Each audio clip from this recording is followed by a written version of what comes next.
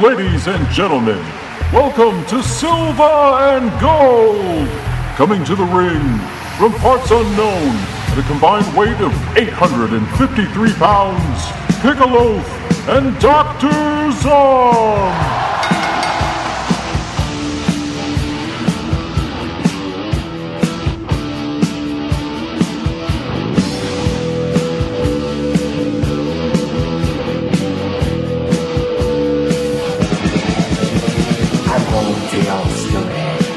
You don't wanna be at. This ain't no home sweet home. It's a home sweet misery. We knew when we got here, they tried to put us away. But when they see us walk down the street, they ran the other way. That's free in LTA.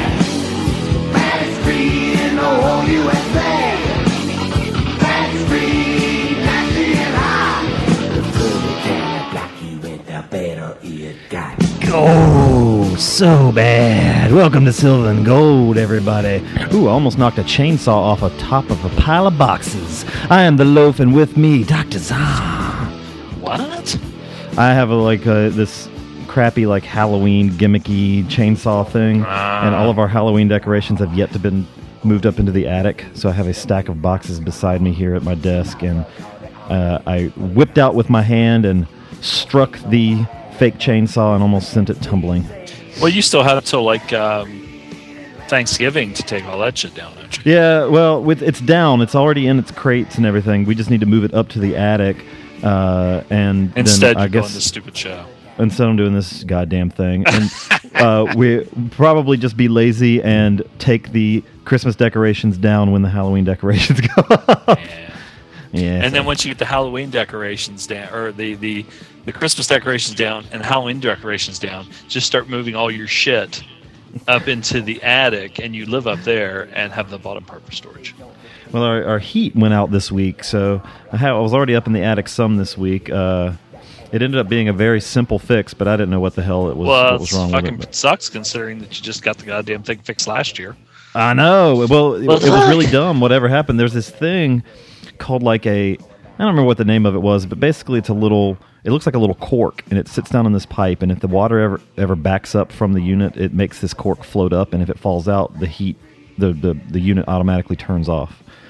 So that thing somehow had gotten out of there was no water in it, but it somehow had worked its way out, and I didn't know what that thing was, obviously, and my heating guys came out and take a look, and they're like, oh yeah, I don't know how this got out, but...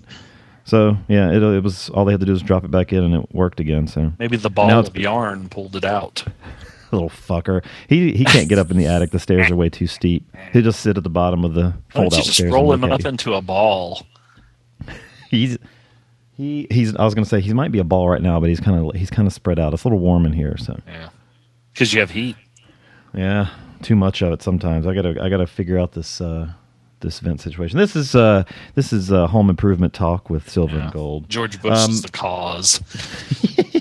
How are you, sir? I'm pretty good. I slept probably an hour and a half to 2 hours. I just woke up to Jackie is a punk, and got a glass of water. I cooked my last egg, threw it on a tortilla, and ate it, and almost choked while we were discussing what we're going to watch next week, which is a big surprise. Big surprise. Stay tuned. Yes.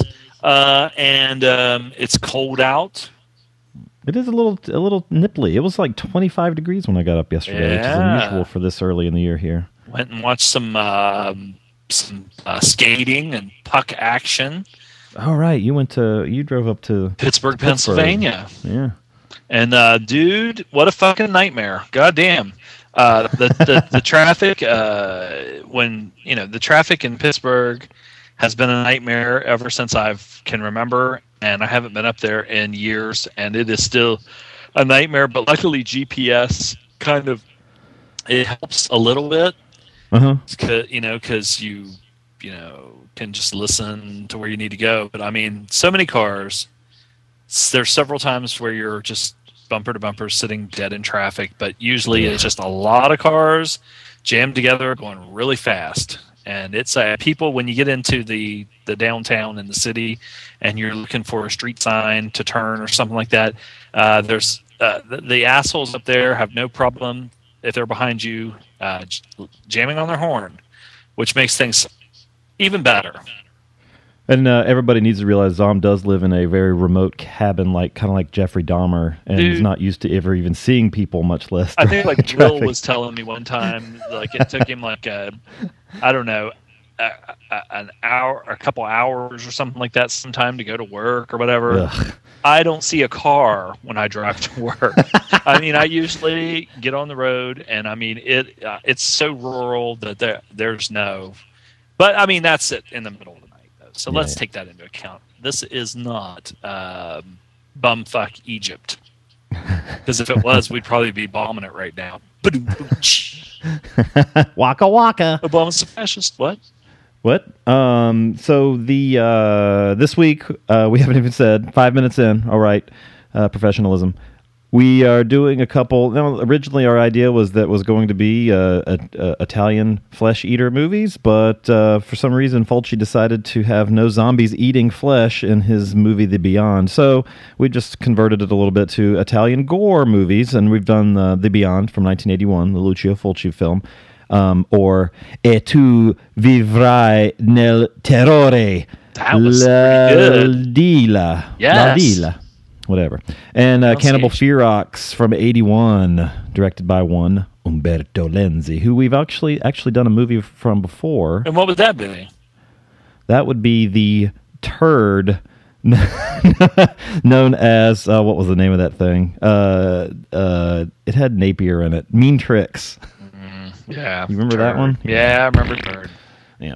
So, of course, we picked another one of his since the first one was Turd.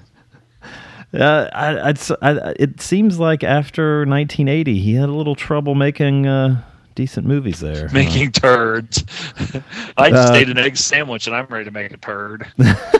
You ate a chicken turd just to make another one. Yeah. Because his Eurocrime and stuff, it was good. And Nightmare City was his first, he looks like he did one called Eaten Alive. You know, if human abortions taste as good as chicken abortions, man, I am going to vote Democrat forever. So, Zom, what have you been watching? Okay. Segue. Where? Oh, there it is. I don't know. I just wanted to go with it. Okay. I watched, went on a little John, oh God. I keep wanting to say Waters. It's in my brain, but you'll know who it is. John Hughes. Watched this with my friends. I watched Pretty in Pink. We watched a Molly Ringwald movie where she was poor. We watched a Molly Ringwald movie where she was middle class, which was 16 Candles. 16 Candles. And then we watched a Molly Ringwald movie where she was rich, which was Breakfast Club. So we watched all three of those, and they're still funny. There's a lot of funny, a lot of nostalgia, a lot of funny stuff. I will say this, that, okay, number one, Pretty in Pink, Spader was excellent in it because he was just a total asshole. But she should have got together with Ducky at the end. 16 Candles. Let's see, what the problem did I have with that one? Boo. Long Duck Dong should have got together with Molly Ringwald. I don't know. But that one was funny. And Breakfast Club, the Emilio Estevez weed smoking scene. It's kind of embarrassing. That was stupid, yeah. But I don't know. I think that might have just supposed to have been like I don't think like when he slammed the door and it shattered and stuff. I don't think that was supposed to have really happened. I don't know what was going on there, but I mean, Jesus Christ, he must have had like fucking PCP or something laced in that fucking joint.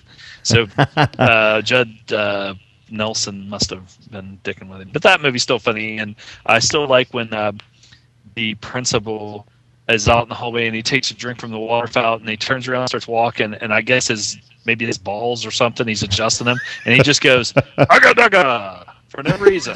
and there's nobody around. I love when he does the bullhorn thing, and Yeah. I love when fucking what's his face falls through the ceiling.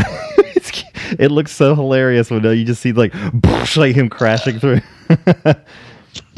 And let's see. I watched at the recommendation of Jake McLarge Huge. Uh-oh. They used to be podcasts without honor and humanity. Man of Tai Chi, which was We are without podcast without honor and humanity. Oh, I thought you were going to say we are without recording right now. I was going to say, oh, damn. Man of Tai Chi was fucking good. And Yeah? I recommend it. Is this a new movie? Yes. New-ish movie? Yes, and Keanu Reeves directed it. And he is fucking awesome in it. He plays the bad guy.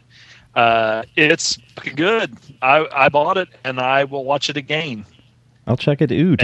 And I'm doing the cram list. I'm starting the cram list early this year, so I'll have to add that to the cram list. But when the trailer first came out for this, everybody was kind of like, "Oh God, what's this piece of shit?" Because he's doing the kind of fantasy action adventure version of 47 Ronin. And I'll say this: I mean, if this is any indication, this was really good. Cool. Egg sandwich. Ugh. I watched The Horseman again because I wanted to watch it with one of my friends. Let him watch it, and torture stuff. It was all right. Some torture. A guy I forgot about when a guy gets his nipples pulled off with a pair of pliers. That was pretty hard. Man, you've had more than your share of nipple trauma this week. Then I watched The Star Chamber with Michael Douglas and Hal Holbrook, and I've seen this before. It's good. I mean, it's very young Michael Douglas, and they have a. Well, I don't want to give anything away. I don't want to talk about it. No, but it's Just pretty good. And one of the chicks from Cagney and Lacey is in it, and it was before she got fat and old. It's not Tyne Daly. It's the other one, Sharon Gless. Maybe that's what her name is, I think. And James B.C. King is in this, and he has two scenes in the movie. One with, I think both of them with Michael Douglas, but man, he was good. The character and everything's really, it just makes you go, Jesus Christ, man, that was awesome. I watched Contagion with Gwyneth Paltrow and Big Pumpkinhead Matt Damon. Lots of people in this. I thought it was like pretty that good. one. Yeah, it was good. I watched Dirty Work with Norm Macdonald. Norm Macdonald and Nice. What's his face? Artie Lang. Artie Lang. It's a Norm Macdonald movie. Yeah. I guess they were giving him a chance or whatever. It was better than the softball baseball movie with Artie Lang, which I didn't like at all.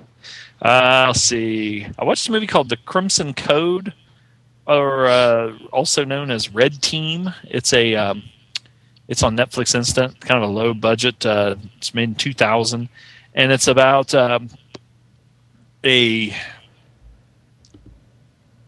somebody is killing serial killers, and this young cop.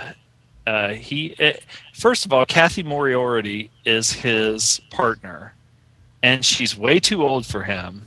They're partners, but then they kind of start. Once they become not partners, they decide they're going to fuck.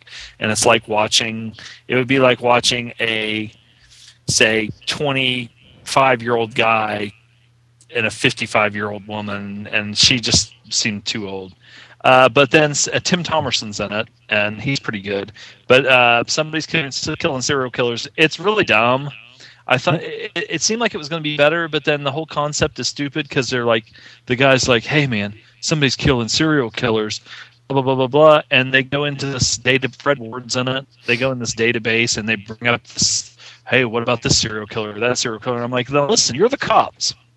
And you have this thing, it seems like they know who all the serial killers are. So it's kind of stupid. Usually whether it's Jeffrey Dahmer or whoever, you don't know who they are. They figure it out and then they arrest them. But you just don't have like 100 people that are known serial killers out running around, and you know their names and everything. It was dumb. I watched The Darjeeling Limited for the first time. Yay. Never seen it. I thought it was really good. It started out. Owen Wilson sometimes has made some turds, and I thought, oh god, I like the casting of the other guys, but here he is walking around with this fucking shit all over his head. But it was good, and it took a very sad and intense turn at one part of the movie, which I did not expect at all, because I just kept expecting the silliness. Natalie Portman she was bruised up in there, right? Did you watch the little short with her at the beginning? I saw it a long time ago. Okay, because I remember her like having bruises or something on her leg, which I didn't know if it was intentional or not. I forgot the name of that thing. It's like a 15-minute short that he filmed. It's kind of what happens right before that movie starts. So. Okay, I watched Superman, Man of Steel. Now, I started watching it, and first of all, I thought it was way too fucking long. Really? It's like 2.5 fucking hours long, and I'm like, Jesus Christ, dude, come on, fucking Superman. My whole thing with it was more, I just didn't have any. It was just all, I don't know. I mean, when I watch Avengers, you have these scenes where you're like, fuck yeah, or finally Superman comes in and kicks some ass, and you're like, yeah, fucking kick his ass. I just never got any of those. I thought it was like Terrence Malick made a Superman movie. And I thought it looked really good the way it was shot and everything. There were some scenes where I was like, man, this is like fucking Terrence Malick, where they show Superman when he was a little kid and he's got just like a white t-shirt on. He puts like a red blanket or towel around his neck, and he's got his dog there. And I know it was just too, it was very just depressing. And some of the fight scenes were okay, but it just did not get me fired up at all. And I was like, okay, I understand that they're making. It seemed like one of these like in the comics where they would say, okay, it's stupid, but Superman, the Clark Kent walks around with glasses on, and nobody knows who he is, so we have to explain that, how they actually can do that and make it make sense. We have to do this. I didn't need to see his fucking origin again. I get tired of these comic book movies having to do a fucking origin every goddamn time.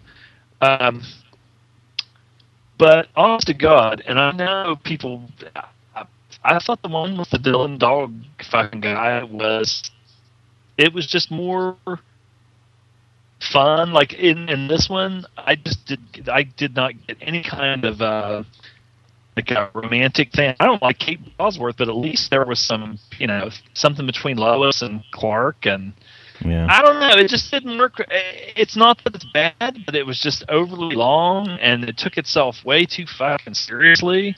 And Michael Sharon, he's got a speech impediment, and he talks like he's got a rose snap in his mouth. Look, Superman, they blew up our planet, and I'm gonna fucking come with my goddamn Mo Howard haircut and kick some ass. Mo Howard. I still like this one a lot, and I really like all the fight stuff. I thought they did the fight stuff very well, and I liked the fact that it was. I had no problem at all. I know you were talking about how some people said, they're going through all these buildings and knocking. I didn't have any problem because of the powers. I thought that's what would happen. Yeah, they'd be destroying a lot of stuff. The guy that played Superman was just he had no charisma. I mean, none. Well, I think it's gonna. I like that. I thought the Harry was cool.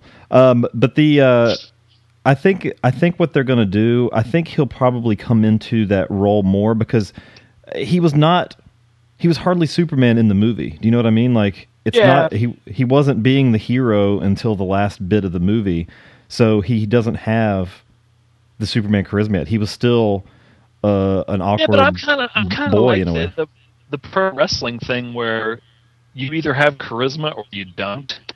And I just don't think this actor has charisma. I think the guy that played Dylan Dog, I mean, he just kind of he can just kind of look at the camera and smile in his eyes and everything, and he's just kind of got, like Christopher Reeves is like that too. Hugh Jackman's like that. They just have this thing, and this guy, he looked physically right. Yeah. he just is kind of like he would be like if you look at WCW, he'd be like Mark Jindrak or somebody like that. He looks good. He can do all the moves and everything, but he just doesn't. He lacks the for you. I'm curious to see what they do with the next movie. Again, as I always say now, I will avoid all trailers and stuff for it, but I'll definitely go see it because I did like this movie quite a bit. So I'll watch it. I mean, like, just I'm like I said, I was sitting there watching. I was like, God damn, man, this is a long fucking movie. Anyway, it's a superhero movie. I mean, Jesus Christ, they whatever. Who cares? Well, every superhero movie needs to be 2 hours and 15 at least now. So if it's like all the Iron Man Avengers, movies are too. I didn't have a problem because I mean they were just kicking ass and they have so many characters. Well, it's because we already spent 18 hours on all of their prequel movies or all of their origin movies. Because the turd Thor movie, 2 hours and 20 minutes, and then the turd fucking. Thor. Yeah, and then Iron Man had 3 or 2 movies before Avengers. Then who else had a movie? Hulk had a couple movies. Goddamn long. Yeah, all of them are too long. Yeah. If they were like an hour 50, hour 45, they'd be better. Let's see. I watched a movie 2013. This is a new one called Big Sur, and it was directed by Michael either Polish or Polish, and they're based on the novel Big Sur that Jack Kerouac wrote, and the whole thing is basically about Jack Kerouac, Neil Cassidy, and all these people in there. They go. It's the concept of the movie. They even say it in the trailer and everything is when Jack Kerouac wrote On the Road, it became so famous that every time like young kids would be thinking Jack Kerouac was this 25-year-old guy out hitchhiking back and forth across America, having all this stuff happen and all this and everything. And at this point, he said, but in reality, I'm 40 years old, I'm washed up, blah blah blah blah blah. He's drinking a lot and everything, and it just kind of goes along with there's a lot of voiceover from the book where they show him and his friends at like Big Sur or at these places, camping out or doing this or doing that, and you have a voiceover narration, not a narration, but like a voiceover of stuff from the book, and it works. I'm interested in that time period and all those people, so it worked for me. I could see where some people wouldn't, think it was that great, but it annoyed me. I started watching the movie Threads, which was I think a BBC made for BBC movie that Ruthless Reviews, which was, I think they still have a website. I'm not sure. I used to go there all the time. Did a review of this movie, and they talked about it being one of the most disturbing and like bleak and depressing movies ever. And it takes place in the UK, and they introduce you to these characters in their regular lives, and whether the guy's going out with a girl and she ends up getting pregnant and going to work and this and that. But the whole entire time that they're doing that, you're seeing the TV in the background, and there's a conflict going on in Iran where the Russians have kind of invaded Iran, and then the Americans. Well, then it ends up in a nuclear holocaust. And I mean, I'm about halfway into it, and it is, oh God. And I just posted on, because I think El Goro, somebody posted on our YouTube, full movie YouTube thing. Yeah. And then he commented on it, and I saw that he had commented on it. I thought, oh shit, I want to watch that. And it's new, you said? No, it's probably like 1980s. Wow. But it's very, it has I was surprised how that thread took off. A lot of people commented, and the consensus is, I watched this when I was younger and I had nightmares and I couldn't sleep for a week and blah, blah, blah, blah, blah. And it's pretty, it really makes you think. But I was thinking the other day with the typhoon and these forest fires and giant fucking tornadoes and stuff like that, I don't think we're going to have to worry about nuclear war anymore. I just think that the planet's going to say, you know what, you motherfuckers, I'm sick of you, and I'm going to destroy you, and there's nothing we're going to do about it. And the last movie I finally watched Repulsion. Yay! Roman Polanski and Catherine Deneuve. This is one that I will say this. Okay. I wish I would have watched it a long time ago. I thought it was fucking great. Yeah. Catherine Deneuve is so good looking in this.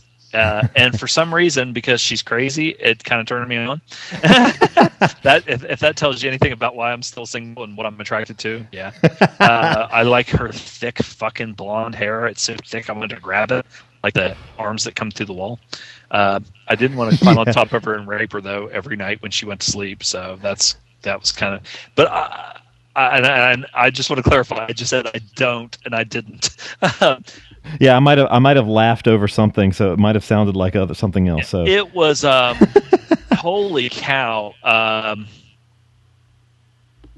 It really struck a chord with me and bothered me. And as I was watching it, I would say there was probably about 4 different times in it where I was lounging back in my chair watching it, and I fucking jumped out of my goddamn. I mean, I was like, "Oh my god, good movie!" Nice.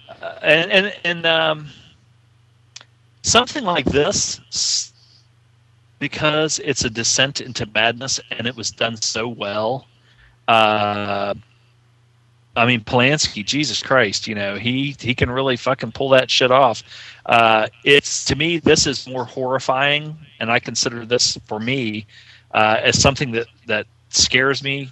And when you're talking about jump scares and stuff, usually in regular horror movies, if for some reason it just doesn't do. I might jump every once in a while, but it just doesn't. Yeah. This one really, because it was realistic. It wasn't like a guy with a hockey mask trying to slash somebody or something like that. Yeah. Monsters or something like that. And I don't know. It's kind of it just God. But it was really good. It was really done well. Cool. And I'll watch it again. Yay! She's hot. Like oh my god, she's so good looking. Crazy bitch. You said that was all? Crazy I watched some. I told you about it. Oh yeah. Some Smoky Mountain. I guess Smoky Mountain Wrestling was probably around for like maybe, I don't know how many years, couple years, 2-3 years or something like that. And so every week they put out a show, and they used to have a deal through RF Video when it was going on that you could sign up for a subscription, and they would record, say, like 4 shows a month on VHS, and they would send you the shows. Well, somebody has decided to post like every single one of the entire show on YouTube, and I started at 1. And I was watching, and I got off into watching other stuff, so I'm on like episode 5. But it was just like what I was talking about last week about the Tommy Rich, Austin Idol against Jerry Lawler thing, where you have the feud from its inception to the end. It's cool to follow the whole thing. Yeah, and that's the way this is. Except you're having more than one angle, and you're having entire shows, and it was one of those deals where, especially at the beginning, if somebody wasn't working in WCW or WWF, they usually would show up on Smoky Mountain, like Paul Orndorff was on there, and you'll have people come and go. And then later on, I know they were working with WWF, so you would have like Shawn Michaels against Buddy Landel, or I think The Undertaker came down and wrestled can't remember who, but I mean, they had stuff like that, and you would see these guys develop too, where they're young guys coming up, and Cornette's developing them. Like, well, I think it was OVW more, where they had like Cena and Orton and those guys like that. But it's you. I'm sure you'll probably see a lot more stuff too, because I remember like Chris Candido and Balls Mahoney and guys like that, being on there wrestling. So it's fun to watch. I'm gonna. Cool. I'm gonna have to check this out. What'd you watch? Let's see. I After we stopped recording last week, I went and made a shitload of tea. It was cold in my house because my heat stopped working after we recorded. And I watched Rocky 3 and Rocky 4 right in a row. This is hot tea. Hot tea, yep. And I was under a blanket and watching Rocky 3. And Rocky 3 is...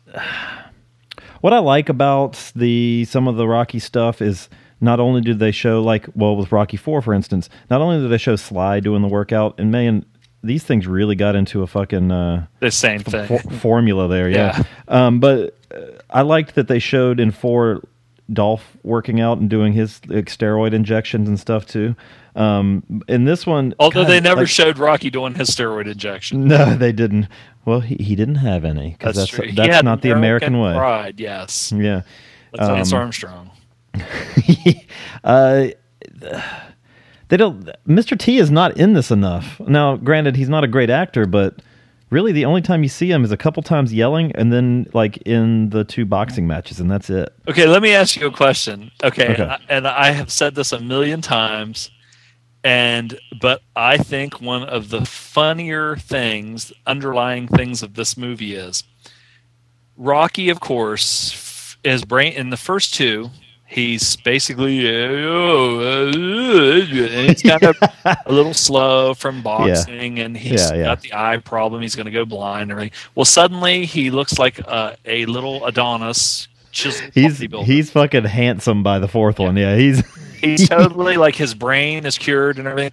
But he has that press conference, and Mr. T comes to the press conference, and I think I've always thought this was so funny and telling.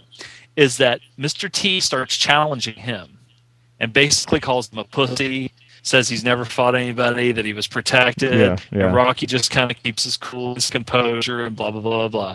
The only thing that makes Rocky mad is when Mr. T starts saying that he goes, hey, woman, why don't you come over here with a real man? And I think that it was kind of like an Italian thing.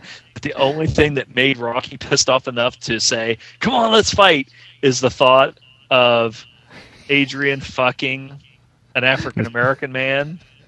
Well, yeah, I could see that. He's That's so funny. pissed off. He's like, you want it, you got it. Because he's just thinking, and I always thought, honest to God, I thought this movie would have been so great if Rocky, when he's training and he's kind of Apollo's trying to get him, trying to get him fired up, trying to get him trained. He just he'll start running and he'll just quit and everything.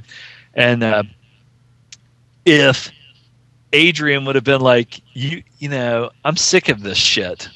All you care about is fucking lifting weights in your underpants and working out and all this stuff and wearing Armani suits and everything. And she goes and they show a montage of Mr. T laying on his back and her on top of him with her big tits hanging down, and he's fucking the shit out of her. And Rocky's just sitting there and he's picturing that in his head.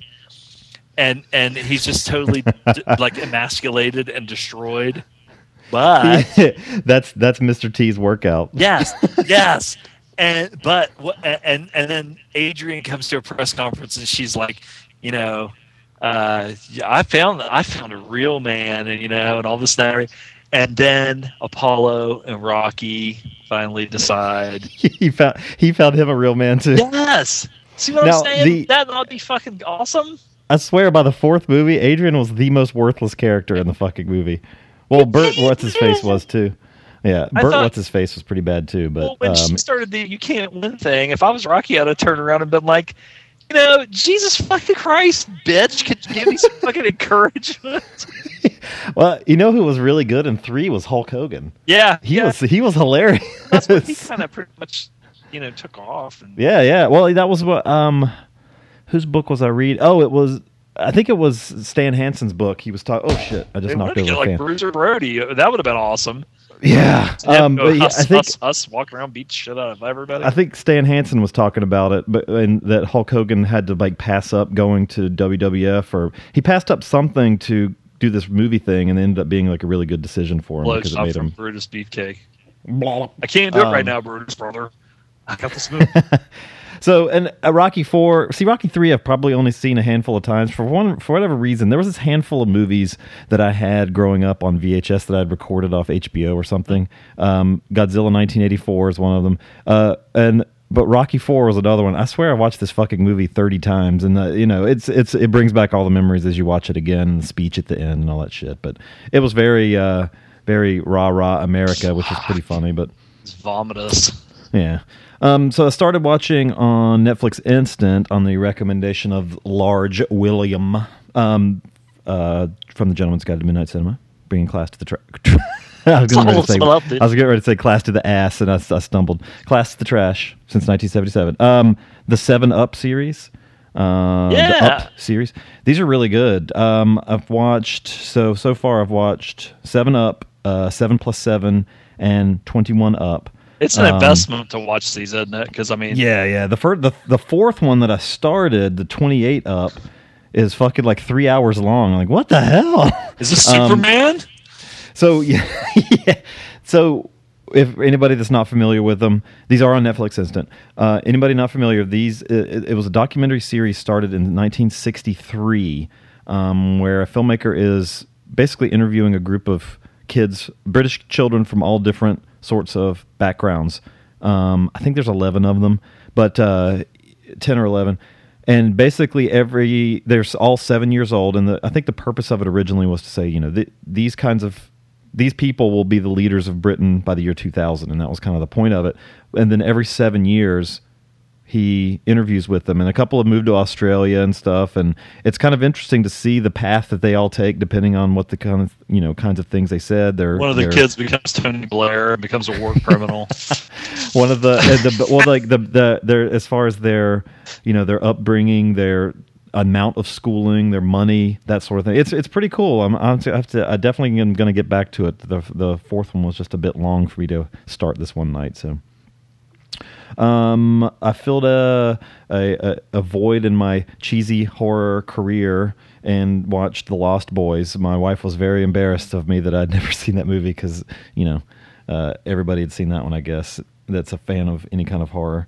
I like this one a lot. Kiefer Sutherland was pretty funny. I love the whole comic book angle they take in it, and this is a cool little movie. I'm glad I finally watched it. I took the chick that was the worst kisser ever to. Oh. Yeah. It was like she had a cold gap in her mouth and it just wiggled back and forth lifelessly. Gross. Jesus Christ, could you put some effort into this? I watched a couple more Coffin Joe movies. Yeah. So I went and listened to I've listened to most of it, the episode of Projection Booth where they do the Coffin Joe stuff. So it was pretty interesting. But I watched This Night I'll Possess Your Corpse, which is the second one. That was the Coffin Joe series of stories where he's actually trying to have a son. And this one has a color sequence at the end. It's pretty amazing. Yeah. This was super low budget, but man, this guy's creativity and imagination was something to behold, and it was cool listening to all that stuff about Coffin Joe. His creativity and imagination when he gets these women back to his apartment or whatever. Zom's like, taking notes. I don't have any spiders or anything like that, though. You got a couple dogs. Maybe you can throw some the guts of a Taco Bell burrito on some chicks and send your dogs off on them. I watched Awakening of the Beast also, which was that was a weird one. It was almost documentary like. It wasn't a Coffin Joe movie, even though Coffin Joe, the character, makes an appearance in it. This was an interesting one. But basically in the Projection Booth episode where they're talking about like why he has this like anti-religious slant in his movies and stuff. It was pretty interesting to listen to. So I just can't get into that anti-religious thing. Yeah, Christ, man. Let's see. Saves. I watched a couple of Humphrey Bogart movies. Save any of Coffin Joe's victims.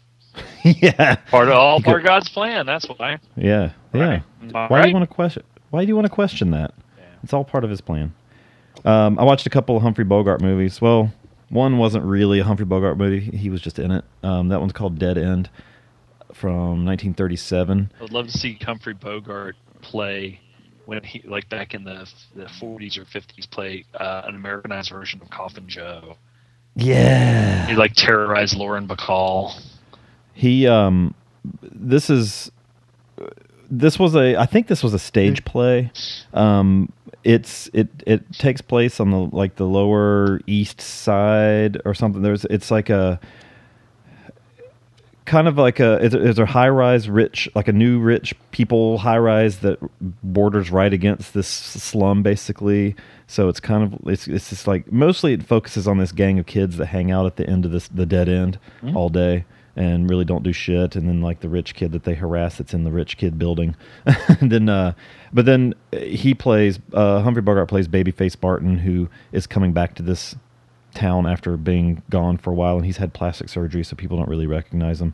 It was okay. I read it in a list of like things to look, like movies to look for by him if you hadn't, if you'd already seen like his famous ones.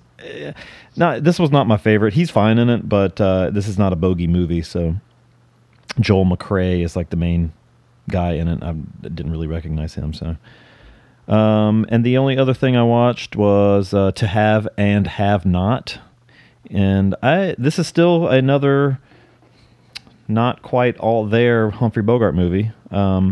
This came out a couple years after Casablanca, and oddly it feels a lot like Casablanca. It has like a guy that hangs out at a bar. Like he plays the guy that hangs out at the bar all the time. It's a French occupied tropical location.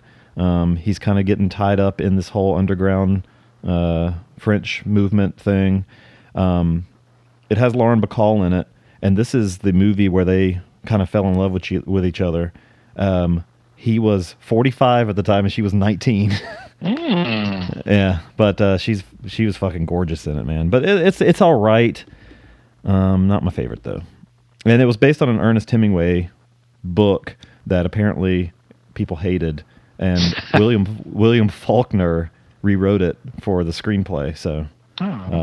And they changed quite a bit. They said they only used like the first fifth of the book for the actual story in the movie. So, and the book takes place in Cuba. This is I don't remember the name of the island they're on in this one, but he's a commercial fisherman. No, well, not a commercial fisherman. He rents out a boat for basically like tourists to go out deep sea fishing. I don't know what that would be called, but he drives the boat. Charter boat. Yeah, like charter fisherman. Yeah, he takes people out to do deep sea fishing and stuff. And the guy that plays his drunk friend in it, who I can't recall the name of, is very good in it. I liked him a lot. Maybe Walter Brennan. Was that his name? Jake McLarge. What? Jake McLarge, who's the drunk friend. And that's it. That's all I watched. Yay! Let's take a break. And do you got a preference what you want to cover first this week? No. Let's do The Beyond first. Yeah. We'll come back and do The Beyond. Or I'm not going to try the Italian name again. We'll be right back. Beyond.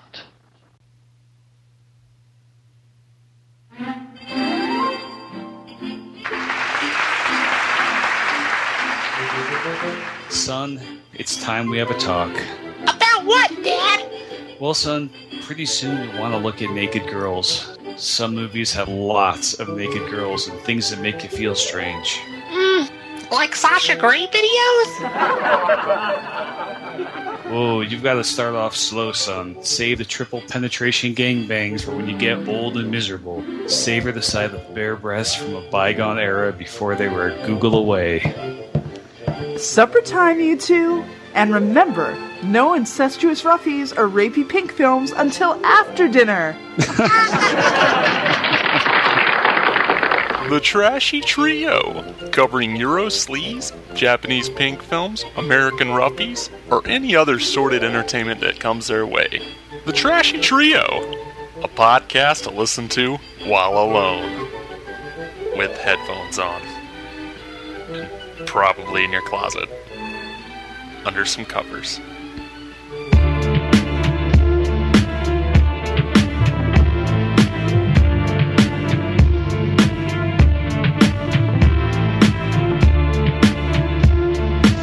I'm not gonna hurt you. I'm just just gonna bash your brains. I'm gonna bash him right the fuck in. I'm living a Mondo life, packing a Tonto knife. It's sharp like an anaconda's bite. You get stomped in a fight. I love mentioning weapons. Into the ring, stepping on your skull. We do demented things when rapping. Satanic like a cleric, leaving your mama hysteric. Shank your face with a kitchen knife till you look like John Merrick. I'm full of gore, brutal like a pit bull's jaw. Belligerent like demons that pull you to the floor. It's Mordecai, back from the dead, cracking your head open with a pipe, getting hype, back up what you said. I'm like a skeleton covered with rotted skin. I got a grin, shanking you till I murder you cause I gotta win. Packing All right, Beyond 1981. Let me just say, as far as Trashy Trio goes, huge thanks to Josh from Trashy Trio for all the help on our website this week. I didn't tell you, Zom. You know the shit we were having with the Google searches, the site may be hacked and all that shit. Yeah. He has been working a lot helping us get that shit cleaned up because I was at a loss about how to do that, and I think we might be very close to back to normal again. So I better not say anything, talk shit on him then. Yeah, it was a bad one. There was a mess on there. There was lots of pages that got that shit on it. Jesus. So.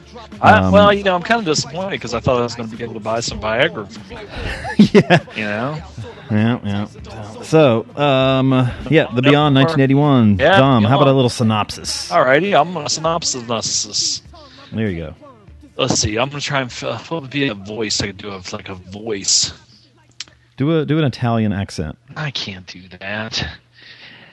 A young woman. Sing clam bake. I'm going to do a Midnight Ride voice. Midnight Ride. Midnight Ride. A young woman. We always do the Midnight Ride voice. We always do every synopsis is the Midnight Ride voice. A young woman inherits an old hotel in Louisiana or Louisiana, where after a series of supernatural accidents, she learns that the building was built over one of the entrances to hell. Spoiler alert. Josh would know how to say Louisiana. Louisiana.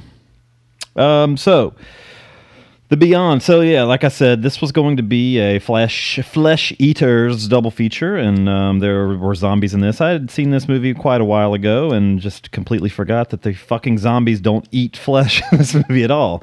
They do like to squeeze faces, but that's really about it. But this is known as, I think, probably Fulci's better of the series of gore movies that he did. This is a better one. Yeah, well, yeah, you can see some of the others. I think I still prefer Zombie 2. This one has its issues, but it does work for me. I'll just go ahead and spoil it and say that. But we opened the film in 1927 at said hotel where there's a group of Tea Party members out looking for warlocks, and they what was cool about it though is the sepia tone that he did. Like it wasn't quite black and white. I thought it was a neat look, but they are basically have a mob of angry henchmen out to get this guy that is holed up in room 36 of this hotel in Louisiana. It was definitely not very built up then because they could ride their swamp boats right up to the front door. Basically, I don't know what kind of hotel that was, but it was like America's Best in Columbus. Yeah, there you go. Including the chain beatings and the and the nails in the wall. Yeah. But we get early on introduced. Now, even having seen this a couple times, I feel like the person that they show reading this particular book at the beginning is somebody that we see later on. But again, was it the blind chick that you see reading? Anyway, you got a woman reading the book of Ebon or Ibon or something like that. The Book of Ibon is one of the books in the Cthulhu mythos, the H.P. Lovecraft's weird underground horror Necronomicon stuff. The Book of Ibon or Ebon, I don't know how to pronounce it. It was supposed to be written by a guy a particular wizard, and had a just kind of like his techniques in slaying otherworldly creatures and stuff like that. But this book is used in it in kind of a Necronomicon type way. If you've seen the Evil Dead movies, in that this book is kind of the key to this whole all this shit kind of unfolding constantly at this hotel. So this guy who is accused of being a warlock, he's cornered in this hotel. The guys, and it's particularly brutal, they whip him with a chain. I feel like I might have seen that in other Fulci films too, but they whip him across the face first, and every time they whip him, it's not like the whips you see usually in movies that where they just leave like a mark, basically. This one was pretty graphic because every time they'd whip him, it would just open up the skin. Yeah, it's like get whipped by Nikita Koloff in a Russian chain match. The Russian chain match, yeah. The oh man, I just remembered that image of Magnum TA hanging Nikita Koloff over the top rope with his chain. Great, fucking Russian prick.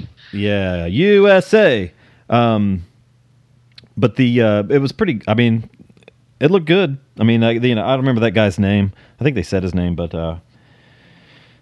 the music at the beginning was a little weird. Didn't really match 1920s Louisiana, I would say. But it's done by Fabio Frizzi. Maybe I'm thinking of the other one. He has kind of a synthy style. Maybe I'm thinking of the other movie that it doesn't match. I kind of like his music. He did the music for Zombie as well, the Fulci film from '79. Had you seen that one? No. No.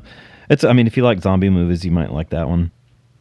But he's still around. I mean, he's only 60 some odd years old, so he's still doing his thing. So he was already pretty young. But it's not the most fitting music all the time, but I still like it. It has that weird synthy sound that a lot of the 80s Italian horror had. I liked it. Yeah. So after you see that chain beating, and they really fuck this guy up. I mean, they throw like liquid lye on his face, I think it was. Yeah. And, like, dissolve his face while he's alive and nail him to a wall. The nail looked really good at first. They did this effect. It's the whole, they're not through the palm, but they're doing it through his wrists. Yeah. And they do this effect where I guess it's a fake arm against the wall, and like somebody else has their hand through a hole in the wall. So his hand is wiggling as they're fucking nailing the nail through his wrist. It looked really good. Some of that blood looked more like an iced tea coming out. Just it was watery, and it would. The blood was a little translucent. Yeah, the blood was see through in this, but I guess it's better than the 70s blood that looked like that paint you used in elementary school. Fluorescent paint. but maybe he was on like some kind of blood thinner. Well, it was all through it. Like when the guy got his eyes jabbed out later, he had the blood that pooled up, and the other guy with the tarantula face, he had the clear blood too. It looked kind of like the fake blood that you get for Halloween, like in the tubes where you can kind of see through it. Yeah.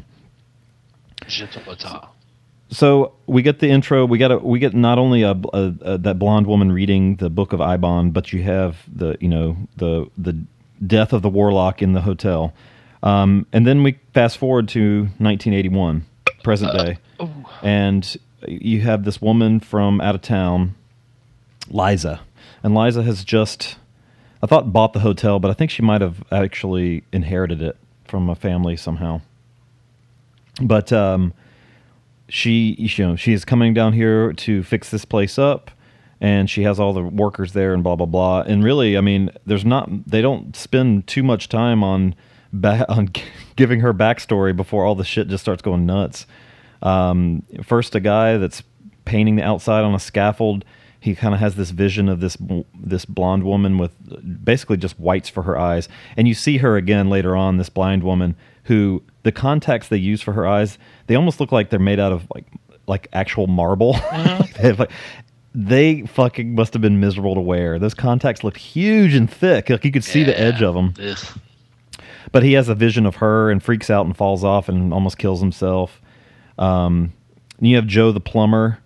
So it's like only 15 minutes in, and Fulci apparently was known. He's known for his eyeball trauma. It happens in a few, and it happens in this one too. You get a thumb coming out of a out of a hole in the wall, and it does the whole Harley Race style, jabbing the thumb in the eye. Trying to poke the eye out. But of course, we have to linger on it. It's not just a scream and blood. You get a zoom in, and the eyeball actually like wedging its way out of the socket. So yeah, poor Joe the plumber. His job is to go down in what might be the most miserable fucking basement I've ever seen. This shit must have been flooding for 30 years. I don't know how the foundation of this whole hotel wasn't just crumbling because he's looking at these walls where there's leaks, and like the wall is just like eroding away in front of his eyes. I mean, this is like not just dripping water. This is flowing water in this place. But it's probably like, well, I don't know if it was knee deep, but it was damn near close. Well, yeah. Well, they had bridges over parts of it because it would have been fucking. Get that shit fixed. Fuck. Well, I guess nobody's been in there since it was abandoned. Who knows how long ago? You'd think they would have torn it down by now, but you know,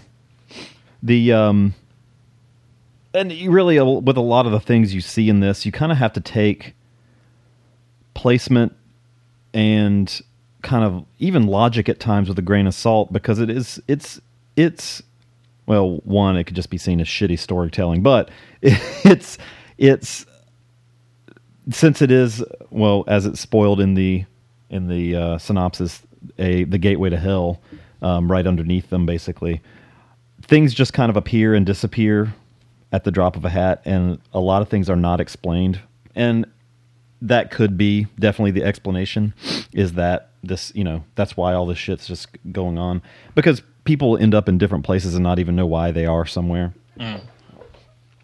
But it is a little awkward at first getting used to those jumps. I mean, because there are a lot of jumps in storytelling. I mean, with Liza going in and out of town, she's driving across this bridge. This bridge looks familiar. I feel like I'd seen it somewhere before. Had you seen that? That really long bridge. You don't see anything except water and this long straight bridge. She's driving across it. I mean, I feel like I've seen that in a movie before. I think I saw it in Florida, I would think. I don't know.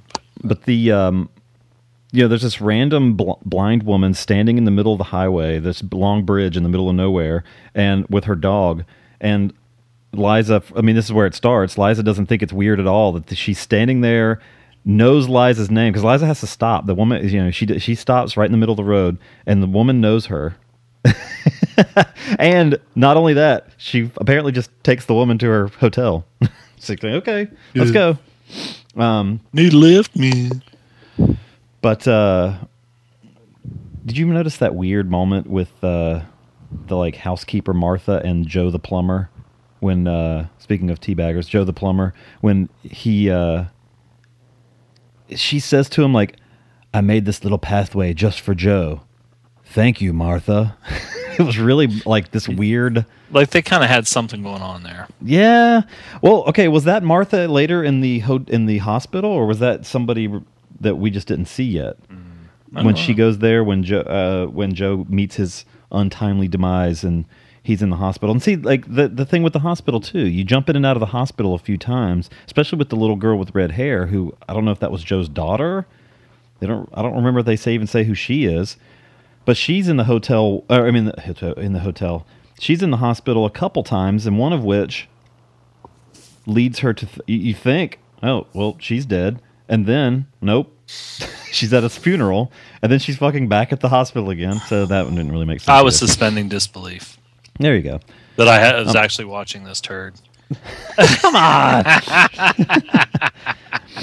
Wow. Wow. So when now I wrote that it was Marcia, but I don't know who it was in the hospital after Joe's death. His eyeballs are gouged out, and they go back to the hospital, and I guess his eyes are sewn shut or something. It was good. It was good looking makeup. I mean, it looked cheap, but I liked it because he had empty eye sockets and his face was all droopy, and he becomes one of these Walking Dead that we see throughout the film several times, just kind of they pop in and out. They're not fast. They lumber about. They moan a lot. Oh, they lumber. They are yeah. lumbering. They're slow. I mean, unless you bump into them, you're pretty safe, I think. I think they might be the slowest zombies ever. They're like, and like seriously, like 3 steps a second, maybe. They're pretty slow. Wait, 3 steps a second. That'd be a lot. 3 steps a minute. But when Marsha, I'm just gonna say it's Marsha. When Marsha's there in the hospital, I guess this is just an excuse for some gore. But she screams at something, and they don't show what it is she's screaming at. Then all of a sudden, she's fucking laying on the floor with acid falling on her face, and this poor little girl is sitting there like staring at this woman getting her face melted off. It was kind of a cool effect, and I've seen them do this in movies before, where they've had something on the person's face. Because at first, I think it was a real person, and they were pouring whatever this liquid was on her face, and it was reacting with something else to make like this foam on her face. Yeah, probably some kind so of it looked like it was or dry ice. Yeah. And then eventually it's obvious that it's just a dummy because her face is actually melting completely. But the and I never could figure out what made her exactly scream, but I really liked that shot of the like pink frothy goo kind of coming across the floor, and the little girl barely steps out of the way. Like it just shows her little feet. Or does she? And that's where it got a little confusing. But they keep focusing on room 36, which, as I said, was where that quote-unquote warlock was melted and beaten and tortured and deaded. And I guess 36 is probably like 666, like 3 6s or something. Did you think, speaking of the blonde chick earlier, or the blonde chick earlier, did you think she was hot at all? Yeah. Yeah. I fucked her. I'm going to see what her name is. Cynthia Monreal. Let's look up pictures of her naked. Monreal. She was not in too much stuff, but she even her, again, it's a little confusing because she's in and out of the story. Her house looks a lot like, or wherever she lives, I guess it's a house, looks a lot like the hotel. So I was confused when I first saw it, whether she was in the hotel or not. And then some people are even questioning whether she even exists. And at this point, maybe that's the point, is that, is she real or not? And was she the woman reading the book at the beginning? I need to go back and look because I've never paid enough attention to that. But there's some there's some awesome bad acting in the bookstore. Then when Liza's in town and she goes into town to get. That's a real Southern thing to say, is to go into town, isn't it? I wouldn't know. What's that?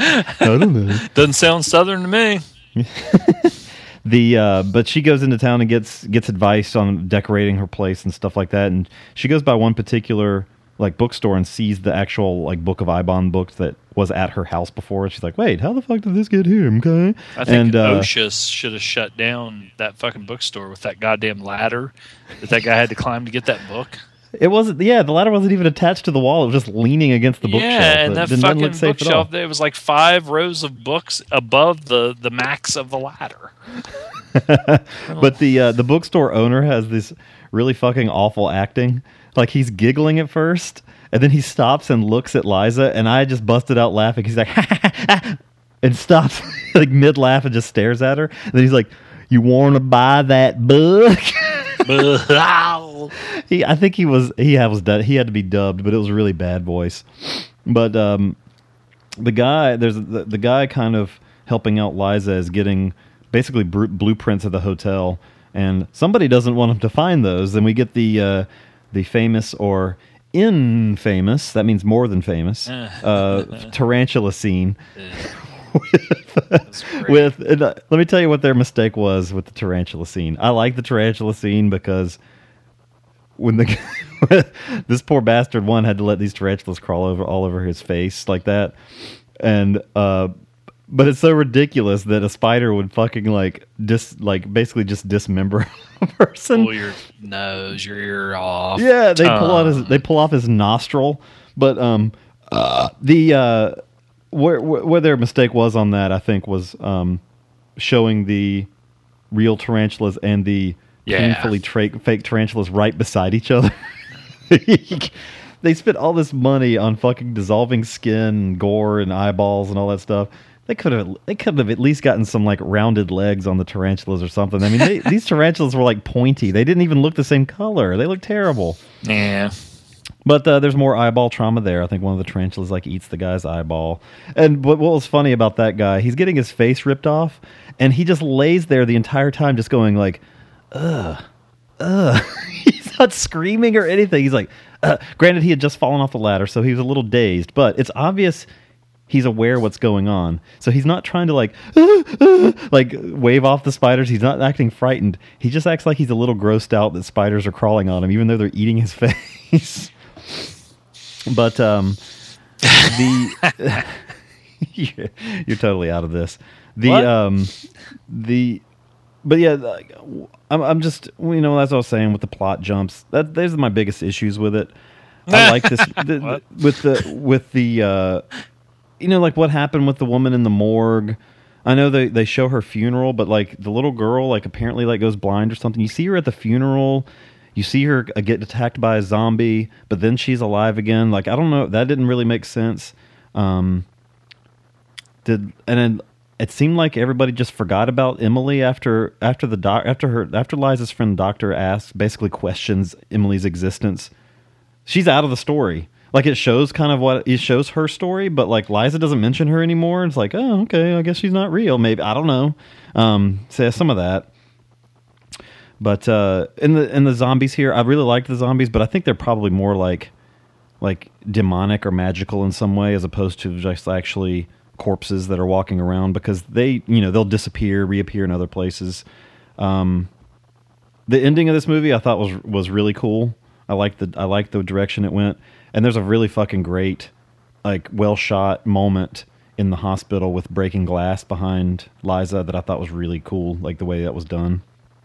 I like this movie, but I know apparently you must have some issues with it. Let's hear why you might not be a fan of this one.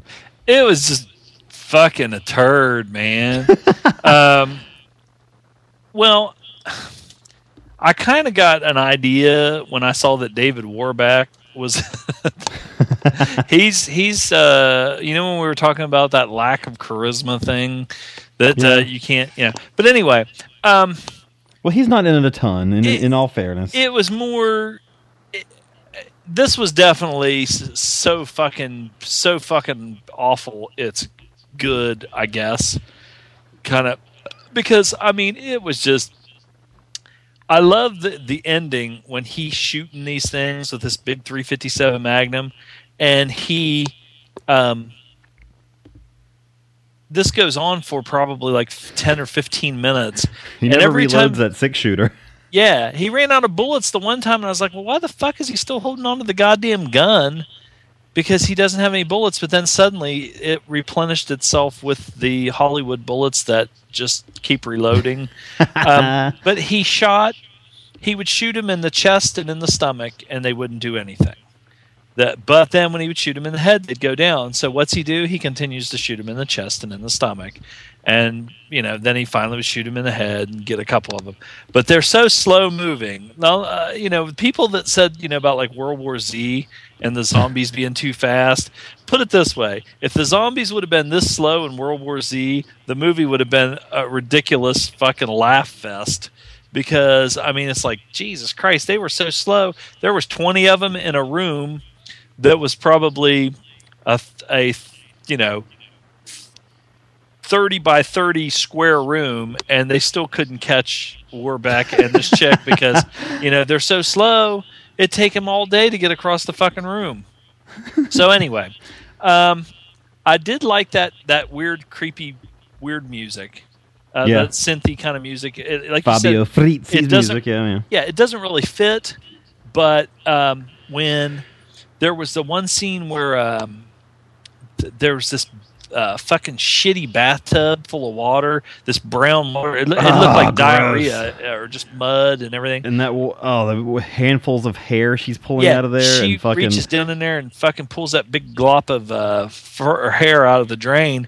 And did that happen out of order? Because I swear that was Marcia in the fucking hospital getting her face melted, and then that happened later with her at the house. The maid? That was the maid.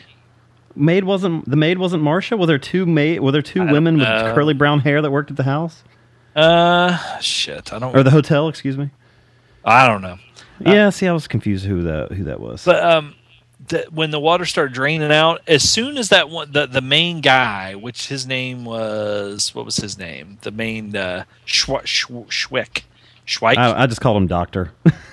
Doctor. Well, yeah, the warlock guy that kept coming back. Oh, yeah. Yeah, the main guy, the main bad guy, whatever. As soon as he would appear, like when that water was draining out of that tub, you couldn't see down in the water, and as it was draining, he's in the fucking tub and he sits up, and they start playing that weird music. It was like, and that kind of added to the creepiness for me. I did like the fucking weird eyeball shit.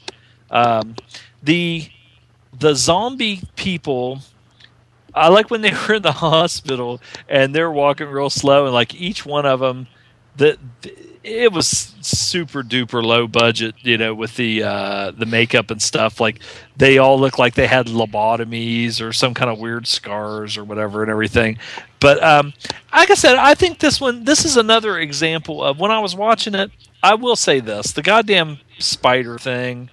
It was just kind of, I don't know. It was laughable, but it went on for fucking too long, and it was just like it was like a Fangoria magazine thing where it would be on the cover and they'd have 20 pages of okay, look, this is where it's pulling its tongue out. Like I said, the blood and stuff was pretty. Tom Savini, if he would have seen this, he probably laughs his ass off. First of all, he laughs his ass off about how he froze Sammy up at Horrorhound Weekend. Yeah, and then later on, he's laughing about the special effects in this one. But I think that, again, that is this the first rated X movie we ever reviewed? This movie was rated X? Yeah. It might be. But it's one of these. Well, I mean, it's funny that both of these were probably rated X. That we ended up choosing both of them. If we were, I think they both were. But if we were all sitting around, like there was a whole group of us watching this thing or whatever, I think it would be kind of fun. And I did have some parts where I was laughing, but it just the over the top gore, even though it was kind of chintzy and cheesy, it just turns me off. I'm just like, fuck, because they just linger on. Like you said, if they would poke somebody's eye out and they'd show it real close and then cut away just to get the quick effect and cut away, but they just linger on it, and then it just looks so cheesy and fakey and.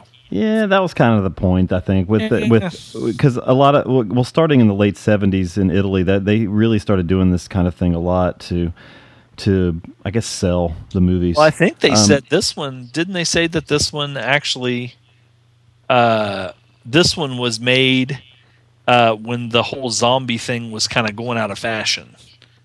Well, yeah. I mean, and that seemed to be the route that Italy would follow. They would they'd jump on the genre film of choice would be, whatever was, there would be a couple, there'd be something popular in here, then for about 10 years, there would be just a shitload of them that would come out in Italy until they wore them out, with spaghetti westerns. And, I mean, granted, the Clint Eastwood spaghetti westerns were not American, but, right.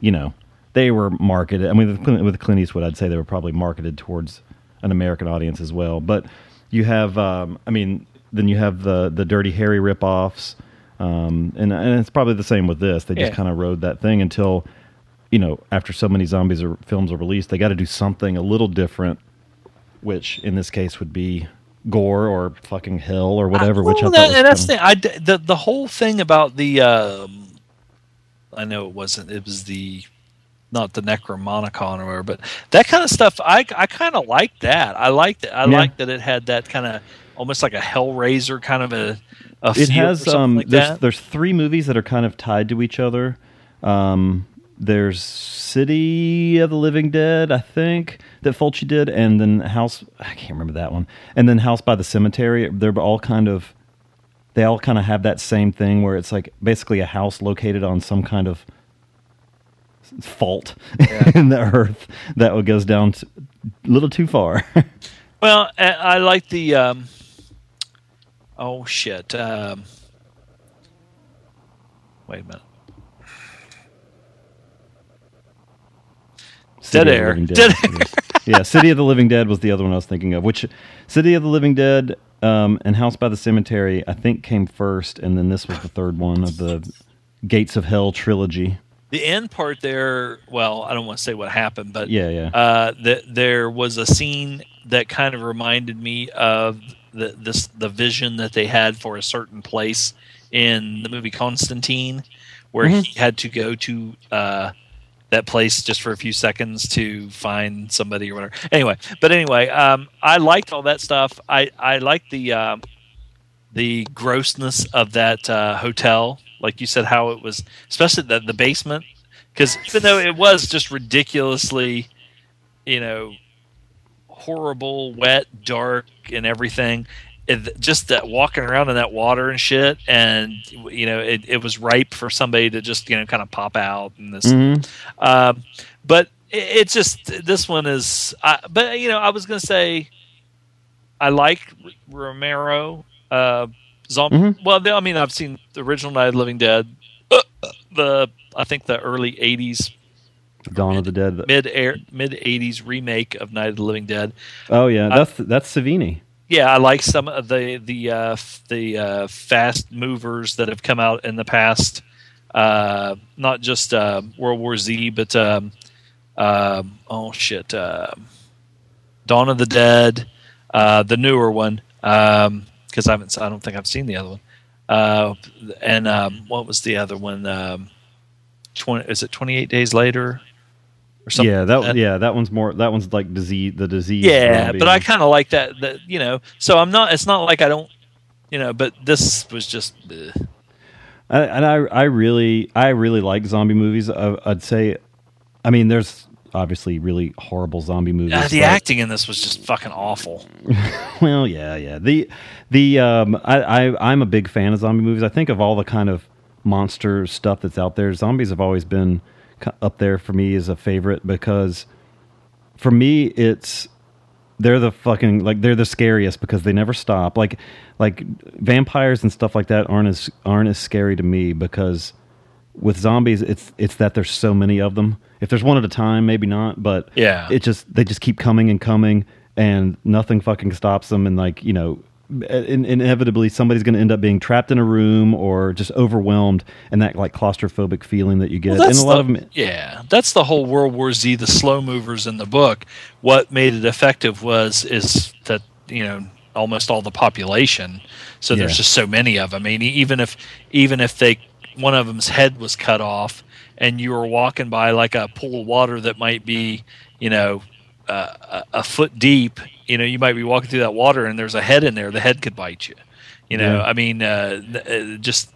But you see these the movies. It depends on the interpretation, because people say, well, if you shoot him in the head, that was Romero's thing. Shoot him in the head or destroy the brain or whatever. And see, what about like voodoo zombies? What was the way to kill them? Fire? Like they didn't. I don't. Well, that that's wasn't the thing. that was my answer when people would be like, fucking the World War Z movie sucked because the zombies are fast and zombies shouldn't be fast. And my thing was, well, who says it's all fucking fake and just made up? And they said, well, George Romero, and I was like, well, no, wait a minute. There were fucking voodoo zombies. Yeah. Way before George Romero, and it would be just some voodoo priestess, would bring somebody back to life, and they would do their bidding.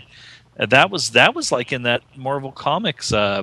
They had their monster thing. They had Frankenstein and Tomb of Dracula, Werewolf by Night. Well, they had a zombie, and that's kind of like what it was. I think somebody just brought him back to life or whatever. Yeah. So anyway, this is not a zombie movie. This is a low budget drive-in grindhouse shit. It has zombies in it, but this is not a zombie film. Yeah.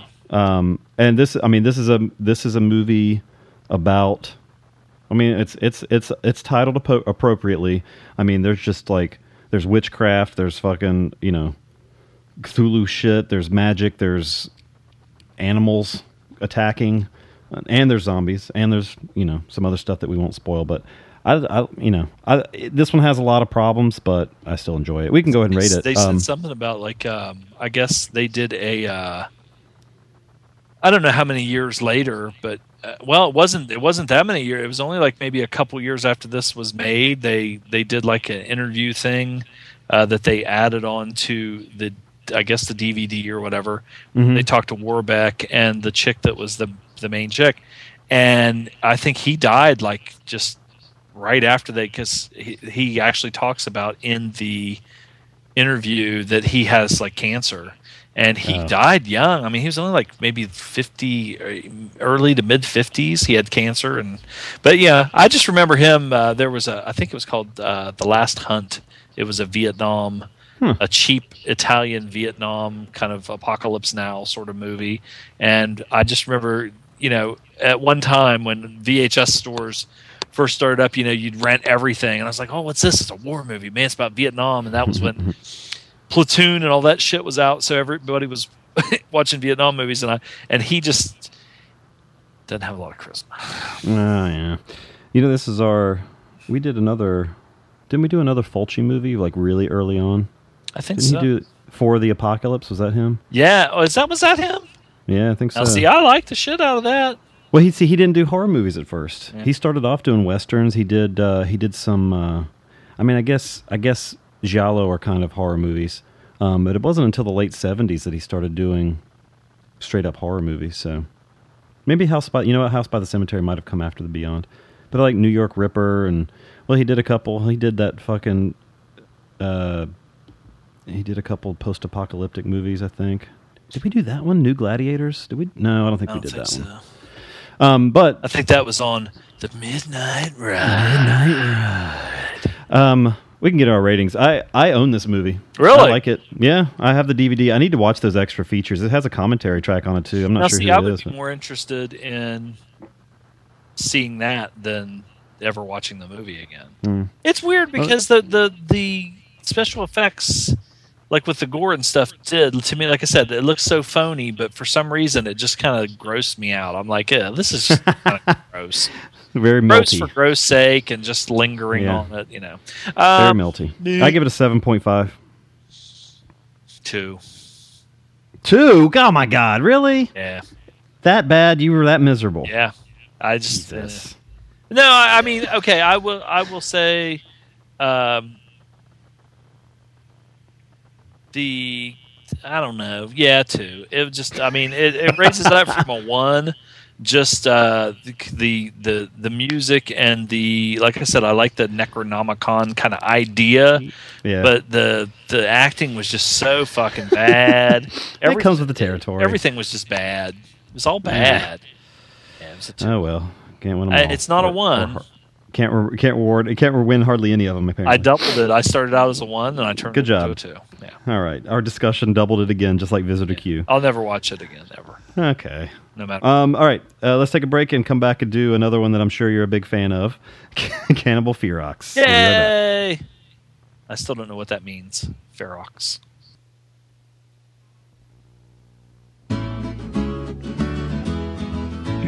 Yes.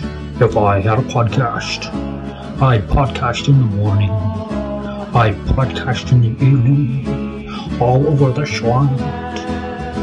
I'd talk about Hamlet, I'd talk about Amicus, I'd talk about every tenuous link in between, especially about Neil Connery. Amicus.com. Crack.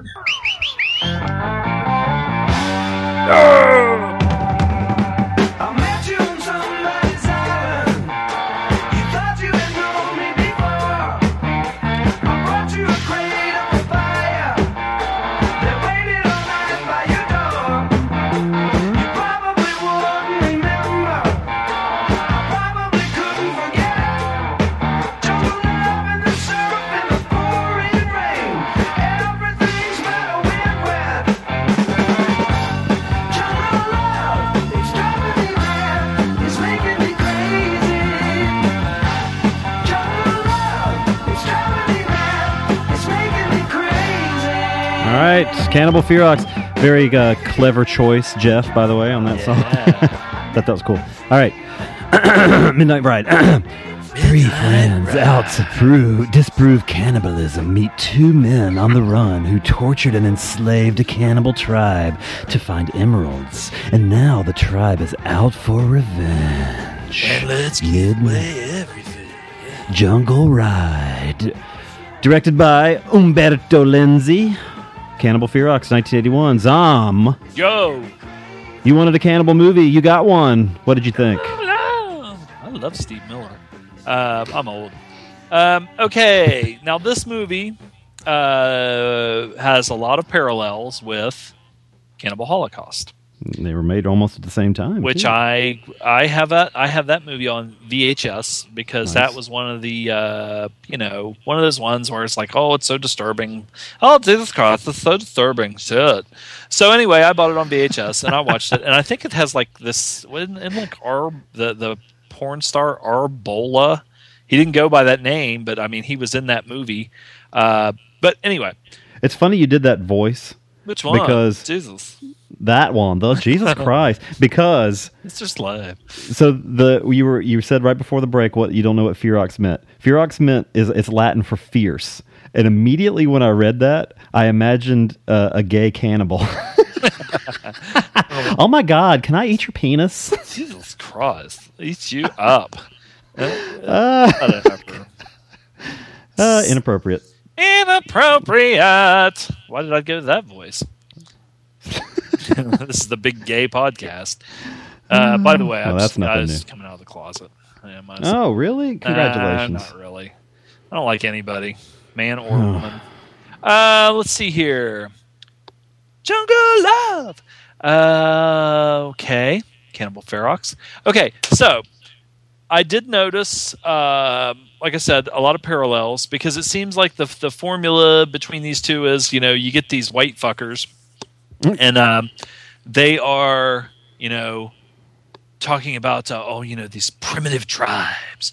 And these tribes, and they're so primitive, they're so backward, they're so stupid, and they're like fucking like eat people and everything. But then the whole concept is when they're thrust into this, that they dehumanize or look at these primitive tribesmen as like they are superior to them, so they use and abuse them, and they end up becoming they are actually more the horrible. Who is awful. the animal? Yeah, you know what I'm saying. So anyway, you get sort of the same thing here. There's a little bit more of a twist, I think, with this one. I haven't seen Cannibal Holocaust in a long time, but if I remember correctly, I think that the group that went into the Amazon or whatever in that one, they literally were the ones that kind of thought, hell, we're out here in the middle of nowhere. There's no law.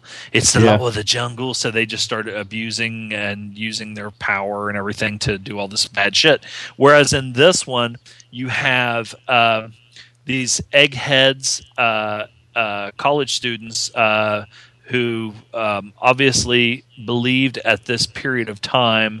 This was way past the 70s burn your bra thing, but the two chicks obviously were still living that, which I appreciated because we got to see some nice pokies throughout the Although the one chick who was writing the dissertation, her pokies weren't all that impressive. Well, neither one of them had big boobs, but No, but at least the blonde chick, like they were fine. Well, because she was a hua.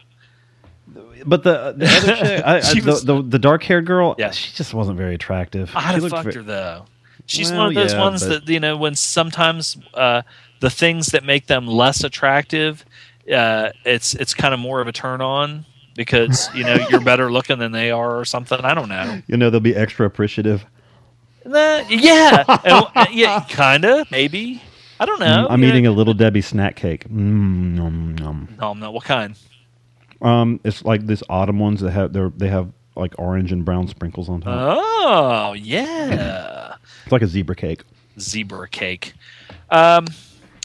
You have these. The one girl is doing the dissertation. I guess maybe trying to get her doctorate or whatever. Where she's her concept is that there was no such thing as cannibalism. that it was just a thing that the white man made up to demonize. She's saying that colonists made it up basically to scare off other countries. Like, oh wait, nope, there's people that eat people here. You definitely don't want to come here. Meanwhile, they would take all the gold and not only that, but it's like in any kind of war. It's like when we went to war with Japan, and they would always portray the Japanese as these really brutal, sadistic people. You demonize the enemy, and so if you're going to go in there and slaughter them, that's kind of like how we did like the American Indians or whatever. They're going to rape, they're going to attack your wagon train and rape and torture and blah blah, and screw all the white women and blah blah blah blah blah. So they kind of that was her idea is that this really didn't happen. It was just something that they used to control people and like propaganda. So, but the funny thing is, and what's weird is it almost starts out like a goddamn who's the fucker that did Sorcerer and French Friedkin. It starts out, and I was like, Jesus Christ! It's like the movie Sorcerer, where you're expecting this cannibal movie in the jungle and everything with Steve Miller playing the guitar, and immediately you're like in New York City, which is another kind of jungle. Yeah, making parallels. Yeah, and that's the feeling I almost got. Whereas in the movie Sorcerer, I knew the whole concept of the movie and saw a lot of things, and it's going to take place in the rainforest or whatever in South America. But right at the beginning, you're like, okay, what the fuck are they doing with Roy Scheider in like New York? And that's the way this was. Let me tell you something about the New York stuff in this movie. They could have fucking left it out entirely, and the movie would have been fine. Yeah. It was worthless. If it was a better movie and it was done, better to explain the backstory of these two guys. But they kept going back to it, and after they had forgot about it, which they really didn't need to. But you can tell, although that this was an Italian-made movie, because it seemed like they were trying to be gritty and use like a lot of cursing and slang, which nobody would use here. Like the one guy calls this guy shitface like about 10 times in like a 2-minute scene. He's like, that was awesome. Yeah. And then the other guy later on, he calls that one woman twat. He's like, you get off on ecology, yeah, you twat. He calls her twat like 800 times. Yeah, come on, twat, let's go. He calls another woman a hot pussy little whore.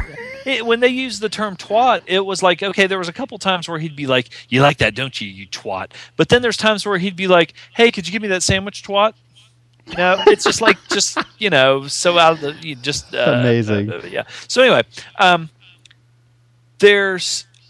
it sets up that there's this guy, and I called him the Italian Josh Lucas because I thought he looked like fucking Josh Lucas throughout the whole movie, and people were looking for him, and there's bad guys looking for him, and the cops are looking for him because apparently he's some kind of a drug dealer.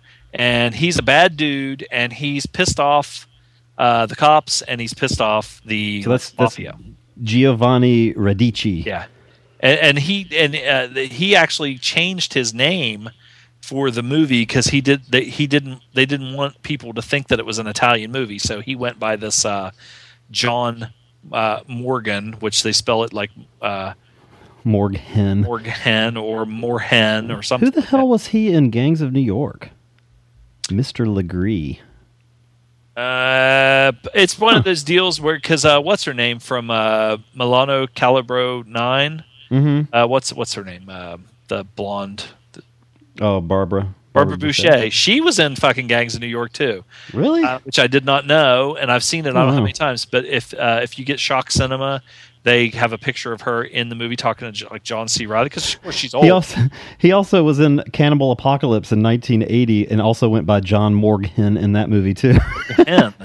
So he was in Fulci's City of the Living Dead. But you see like everybody's names and like that, the one guy changed his name. They all changed their name to something else when they starred in this movie, I think. Or no, well, did they? Yeah. Because one guy's name is like Danilo Mattei, and he goes by Brian Redford.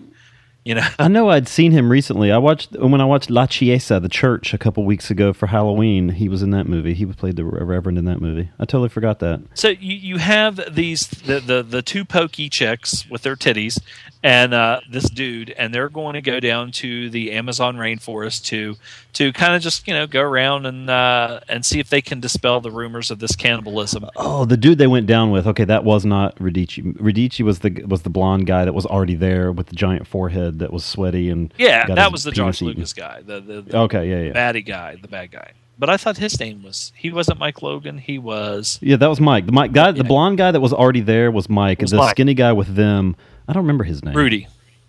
Okay. That was Brian Redford, and I don't know where he got that last name when he changed his name from Danilo Mattei. Danilo Mattei. But there's another guy named Redford that was, I think, made movies. I can't remember what his name was, but I read that they actually Richard Redford, is that a lot of Richard Redford. They called him Dick. A lot of the actors changed their names to American or English names. So that it wouldn't seem like an Italian movie or whatever. Yeah, Meg Fleming or Fiamma Maglioni.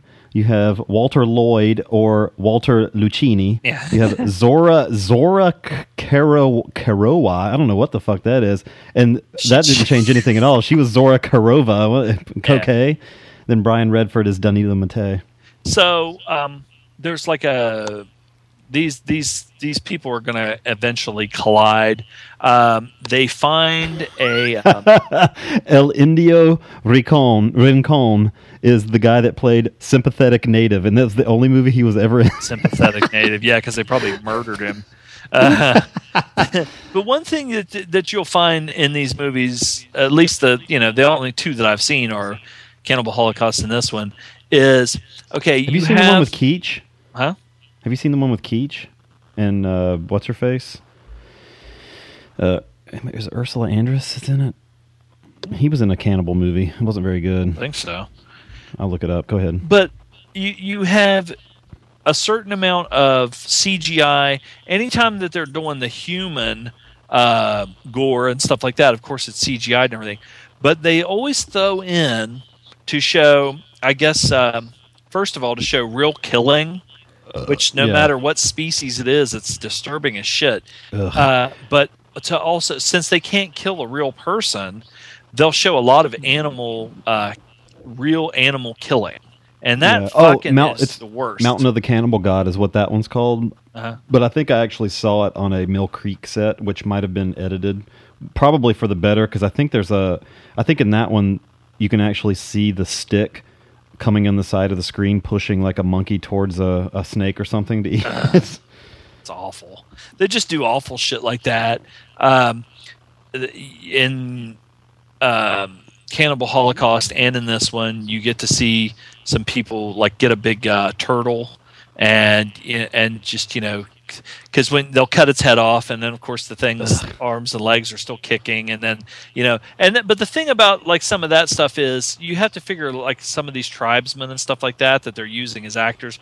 Probably that would be like if they made a movie around here about deer hunting, and they show somebody shoot the deer, then hang it up and field dress it, and skin it and everything, and then eat it. So they're basically shooting that. But there's some things like when they I think it was like was it an anteater? I don't know what that thing was, because it was kind of like it was like a South American possum. Yeah, and they said the whole concept of that was when you're camping out, if you stake this thing out to a stake, if a snake comes, it starts screeching, and the snake will go after it first. So then you'll hear the thing screeching, and they showed that snake just crushing that poor goddamn thing, and that was just awful. It was screaming and everything. It was awful.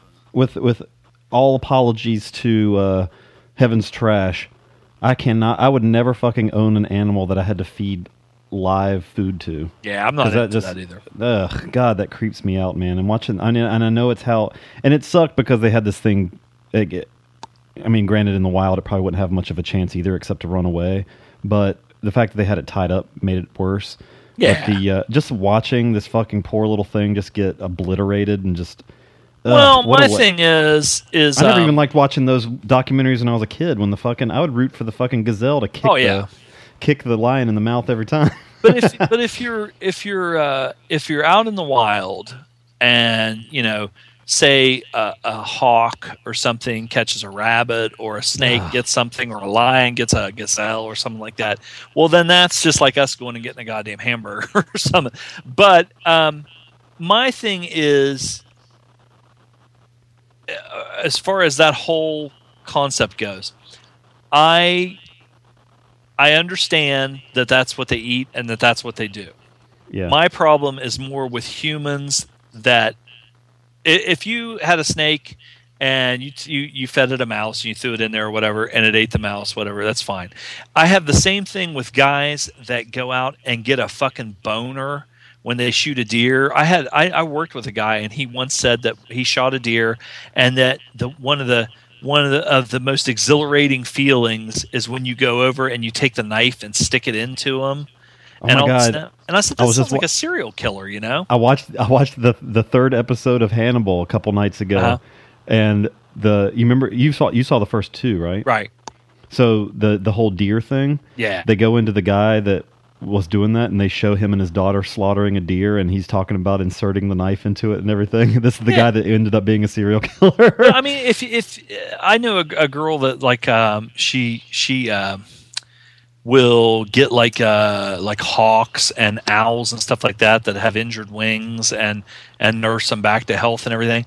And she was talking about feeding one of them a mouse or whatever, but it was like, oh my God, it was so fucking awesome and everything. And I'm like, to me, when you kind of get off on it, then that's kind of weird. It's like I think you have something fucking wrong with you.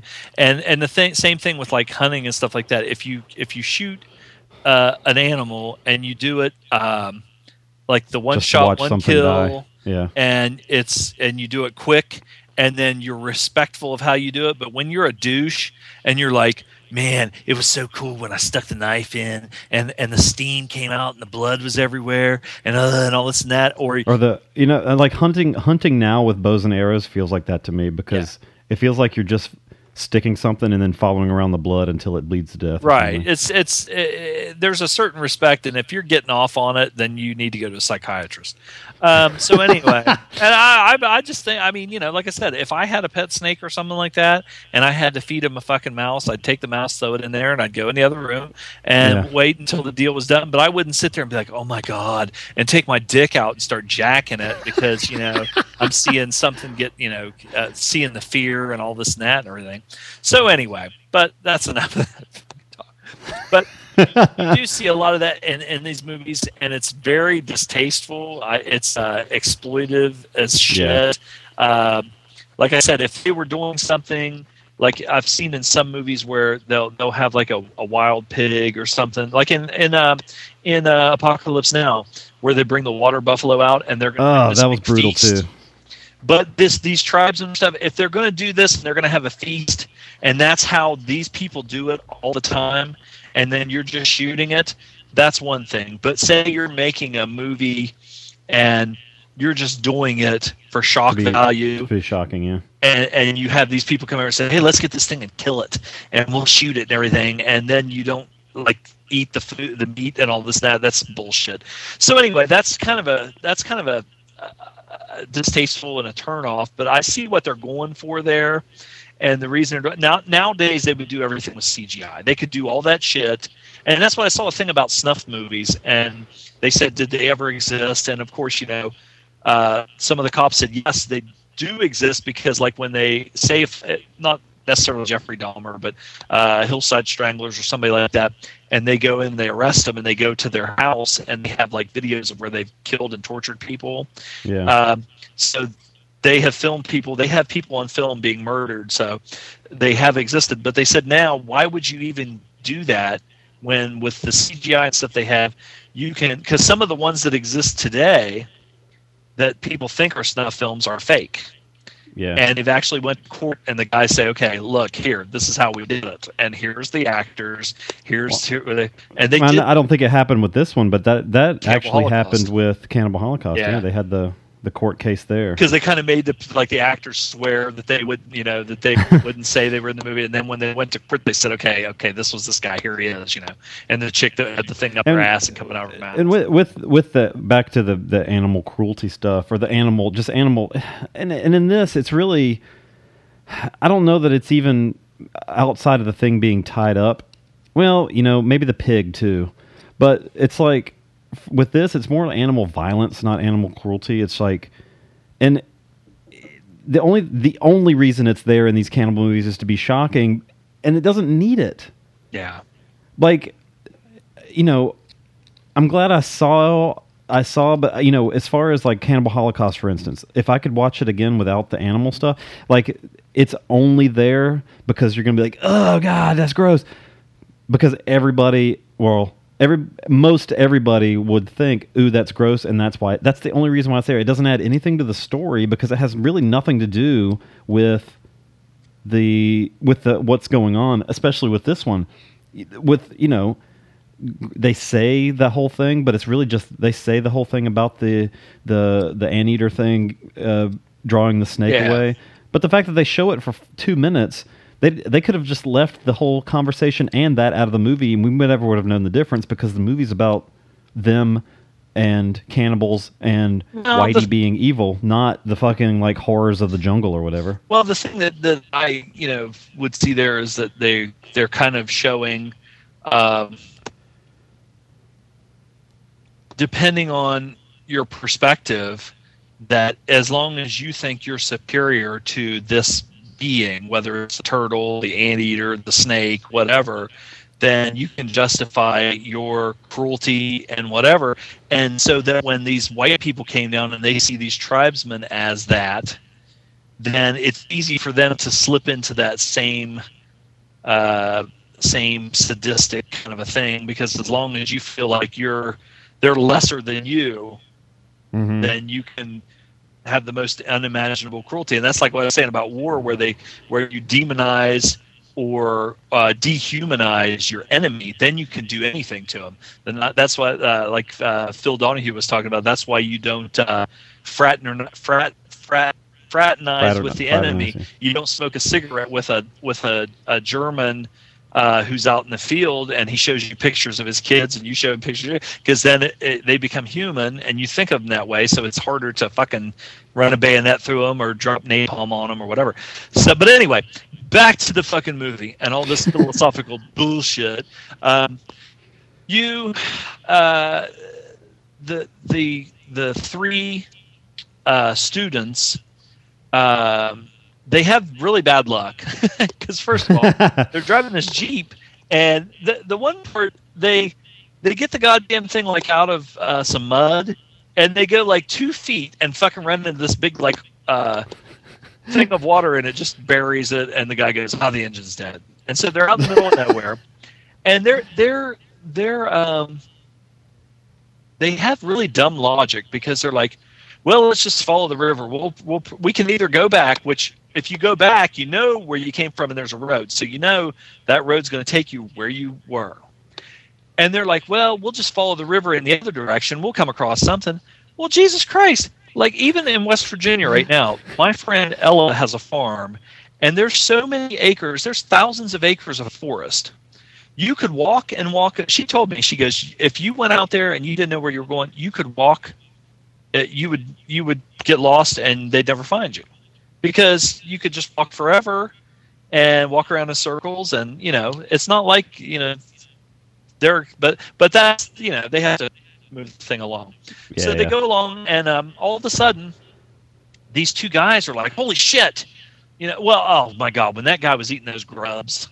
You know what? I've seen that before. As well, I've seen it like on Bear Grylls and shit like that. On this. Well, yeah, there was a TV show with this fat bald guy that would just eat gross food all the fucking time, and he ate those exact fucking grubs in an episode. It was so disgusting. But the thing about that is like, if you did that every day and that was your food, that's just like eating a fucking piece of chicken or something to those. That's nothing to them. God. And that's the one thing that, like, Bear Grylls or one of those survival guys, all those survival people say, if you want to survive, all the one thing that you have to do is that you're going to eat stuff to survive. If you're hungry, you'll eat that, or you'll die. So it's a choice, Yeah. So anyway, that guy was sitting there, man. And what's funny is like a lot of the native people, they're just like oblivious.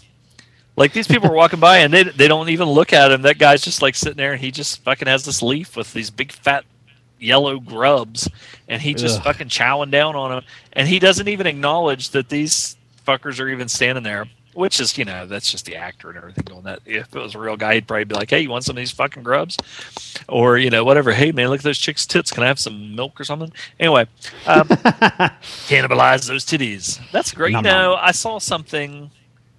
I'm not going to say what it is because it's a spoiler in a movie. But there is a scene in that Essential Killing with Vincent Gallo where he's starving and he does something to survive. And it's really fucking gross. And it's the dumbest part of the movie as far as I'm concerned, but it's really gross.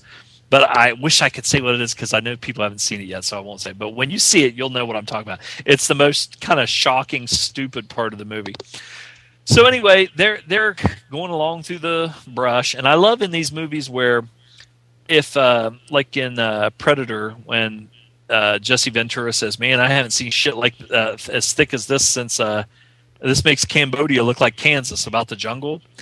But in these movies, you'll have movies where the guys have machetes and they're swinging the machetes even though it's pretty wide open. There's some underbrush and stuff. Because obviously they're not going to shoot a movie where it's so thick that you can't even hardly go too far. Yeah. But it just looks stupid because it's like, why are you even doing that with a machete when you can just step over that branch? It's like a foot off the ground. So they're going along and all of a sudden these two guys come out of the fucking brush or the jungle, and one guy's hurt, and they're like, oh my god, they're after us. And so these guys are white, so they're probably like, oh my god, these cannibals or whatever. So they tell them, hey, we were doing this, we went to this village, and next thing you know, shit went down, and oh my god, we had to get out of there, and they're killing this guy that was with us and torturing him and everything. And it ends up, things are not what they seem. Yeah. And, but as you're going along, like I said, when you start the movie, you know that there's this bad guy that's kind of doing the sorcerer thing where everybody's after him, so he takes off and goes to this remote place in South America. And he's not a good person. He's the Josh Lucas kind of looking guy. And, he's doing some cocaine. And the funny thing, I love the part with the blonde-haired chick that is just an unabashed whore. And she even says, she goes, I'm just a big whore. She fucks this dude at the... Juanito. Yeah, this fucking like military cop or something who looks like El Dandy, the wrestler. Yes. Short, fat belly and everything. And she just takes him up, and she comes back, and apparently, and he's got a big smile on his face. And I think she she'd fuck anybody.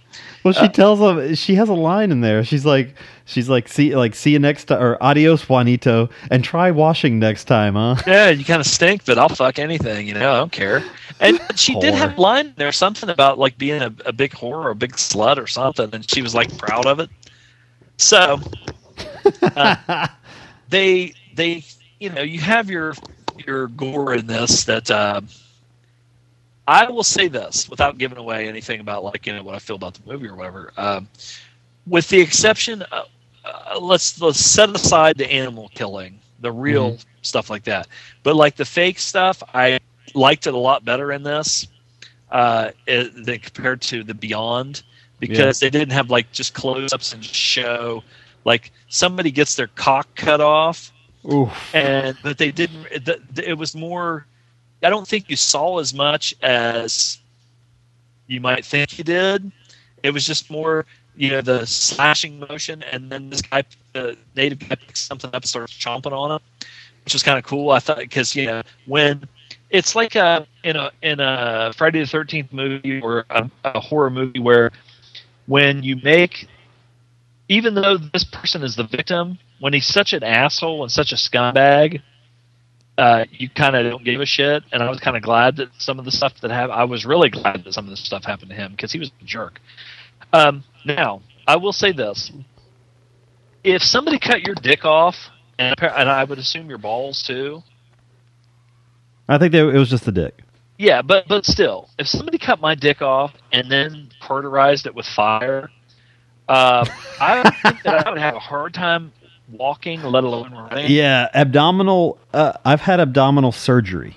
Yeah, like a hernia or something like that. Or... Yeah, and just 3 tiny little wounds in my abdominal. Or I had 2 like right above where your pubes start, and 1 in my belly button. And I couldn't even piss without having to sit down for like a week afterwards. Yeah. So it took me, I had to walk. Like that was like how my first exercise was, just walking, because like sneezing and everything would just hurt. And this dude's fucking just like, hey, blah, blah. Blah, blah, blah. Now the whore chick, she's immediately, she would have probably fucked the other guy too if he wouldn't have been so in such bad fever and and injuries. She might have fucked Mike if it hadn't been for the fact that instead of fucking, he just wanted to snort coke and rape a young native girl. Yeah, he was big into that. And her coke snorting thing. Like one time, she stuck her finger in it and then just like put it in her mouth. But she was doing the rubbing it on the gums thing. Yeah, but he was he liked his drugs, and they started seeing like a bad side of him. Now he's the only one that has a firearm, and apparently he only had 6 shots. But he was always whipping that thing out and threatening, people. If anybody was going to do something, he'd be like, "Come on now, twat," and all this and that. He's the twat guy. Shit face, twat. But you have a lot of. Mike gets his just desert, or he gets payback tenfold for a lot of the stuff, and they have some creative ways of taking care of business on people that fuck with the tribe. Because at first, the only people that are in the village are like little kids, women, and the old people. Because all the guys that went out hunting, the young guys. Now all these natives, man, they're small people. They're stout. I mean, they look like they have like their thick legs and stuff like that, but they look like they're only maybe 5 foot tall at tops, even the guys and everything. But the one chick that was the whore, she was kind of if you go by, like I said, like horror movie, standard horror movie stuff, she was kind of an asshole. She just was just a unabashed info whore, and she was kind of pointless because she wasn't there to do research.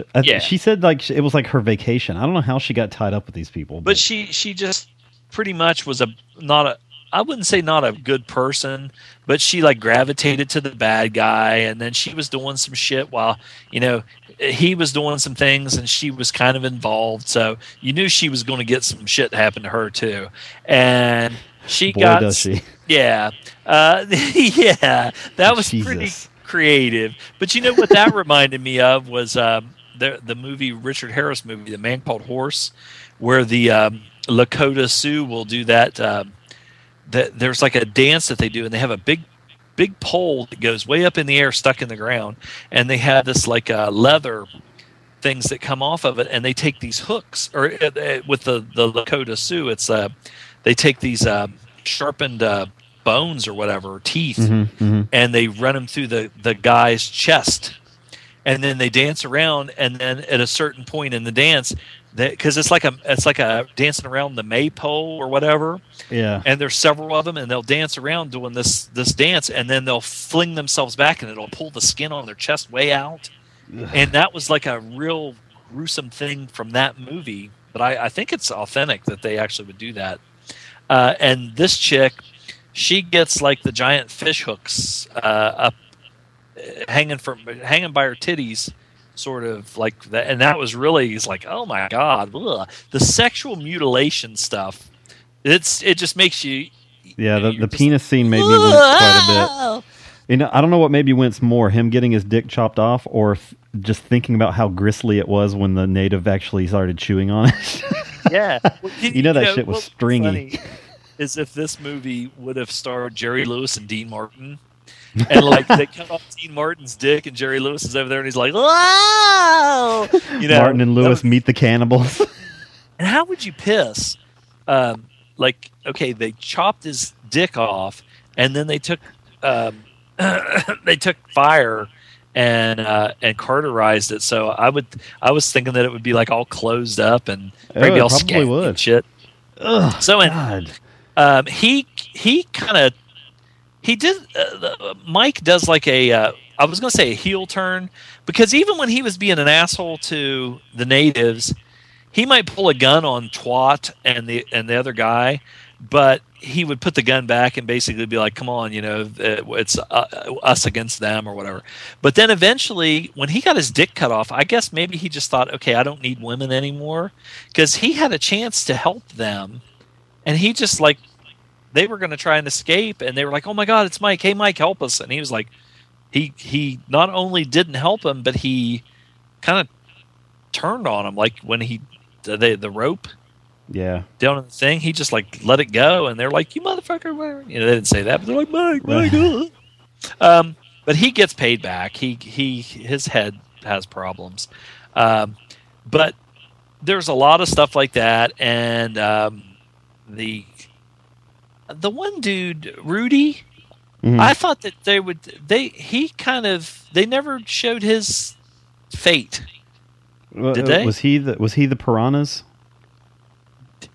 Yeah, but he crawled out of that. No, well, okay, no, I'll tell you what happened to him afterwards. Okay, because I mean, because the girls never knew. I thought that they would eventually find him. I'll tell. No, they show. Okay, they show what happens to him. Yeah. Okay, I must have missed it. So anyway, pretty much, you know, I don't want to go into like every single gory detail. Where I've already said a lot of it anyway. But getting down to, well, what you know, your thoughts. The the music. Wrap it up already. My first thing was with noticing the music, because they do start off in New York, and they have this weird, it's not the music I thought I was expecting in a cannibal movie. Well, opening in New York wasn't what I expected either, but it's like there's like disco music at the beginning, which I thought was weird. But then there's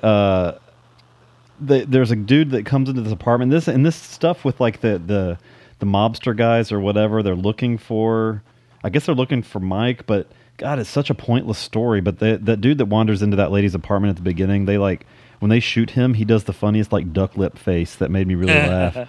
But when they get to South America, the music sounds more like to what I expected, like 80s Italian music, which I thought was kind of cool. So there's a really and it made me think of the tarantulas, but there's a really giant fake butterfly that a dude eats at one point, which I thought was kind of funny. But yeah, the grub thing was really gross. Could eat anything. Yeah, and they show like it zooms in on the dude's mouth. Like, you remember the old joke, hey, do you like seafood? Muh. Like the dude was eating like that with like his tongue coming out, so you could just see the grub mushing around in his mouth. Well, it's just like everything that they ate, they made a point of showing them eating living things just all the time. Yeah, and like I said, point to that. You know? I don't have the Constitution. I don't have the. I'm too much of a puss. I can't. Not as far as eating stuff. I would definitely gag. I'd throw up. But as far as like watching animals eat other animals, like I that's not for me. I can't do that. And and it's funny that we focus more on that than the actual like. And I guess because it was really happening, as opposed to a dude actually getting the top of his head cut off. It's or that an sort of empathy thing. Like, you empathize for the animal that's. Probably so, because a lot of the times, especially in these movies, the people that are getting it they're usually assholes, something like that. It's like you've got a reason usually to look forward to their demise in some way. As where with animals, they're dumb. They don't know what's happening, They don't know that they're getting ready to die, and then when they are, they're fucking freaking out. Yeah, I think this is the worst, I think and like, know. Oh God.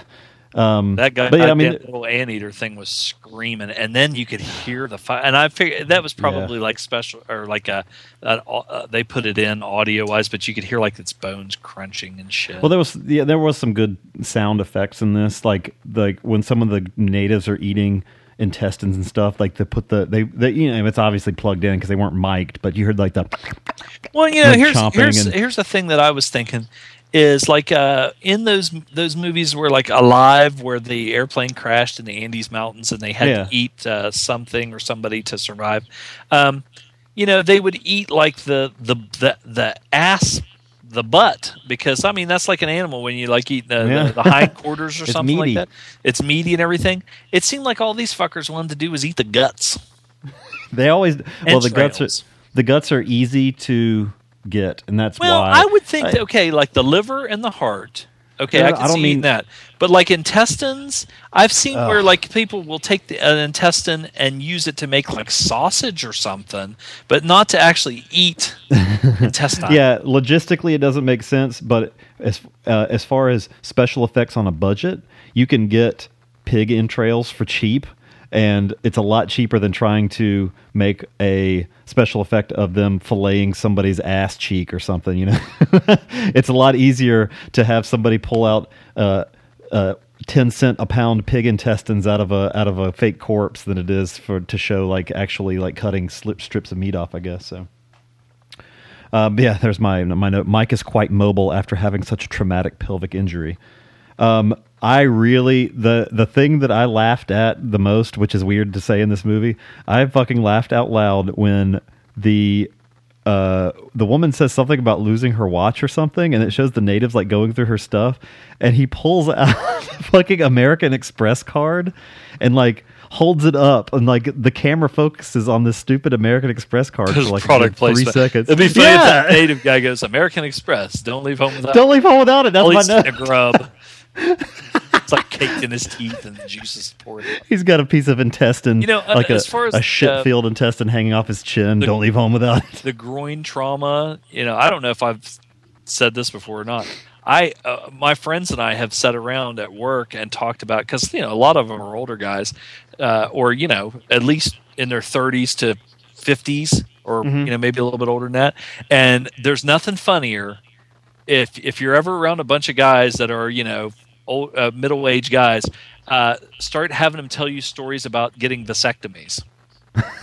They all say the same thing, you know, because they do it with a local, so they numb you in the doctor's office, do it right in the office, and they'll all say, hell, I walked out there, I thought, hell, this is nothing, this is no big deal. And then when that goddamn painkiller, what the hell did you just send me, by the way? It's like some I was trying to think what I was looking up, but there must be some kind of genre of like cannibal porn. Cannibal porn. Ugh. It's like gore. It's gore porn or something. Oh, like Muscle Wolf. Yeah, that's some good shit there. We got to review some of their stuff. The so wait, what? it's what? It's too hard, I'd say, to not compare this to Cannibal Holocaust, because they're obviously made. Well, this was obviously made as probably just a ripoff of Holocaust, and it feels like that way because Cannibal Holocaust. They both have the same. They both touch on the same. Movie. Yeah, they both touch on the same thing with, you know, evil Whitey going down, messing up, you know, being that true animal and blah blah blah.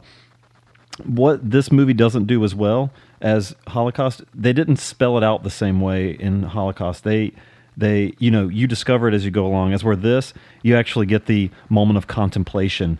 Maybe this is what's going on all along. You know, blah blah blah. You know, and it's like, all right, I get this already. Blah, blah. You know, do I need rid of this shit?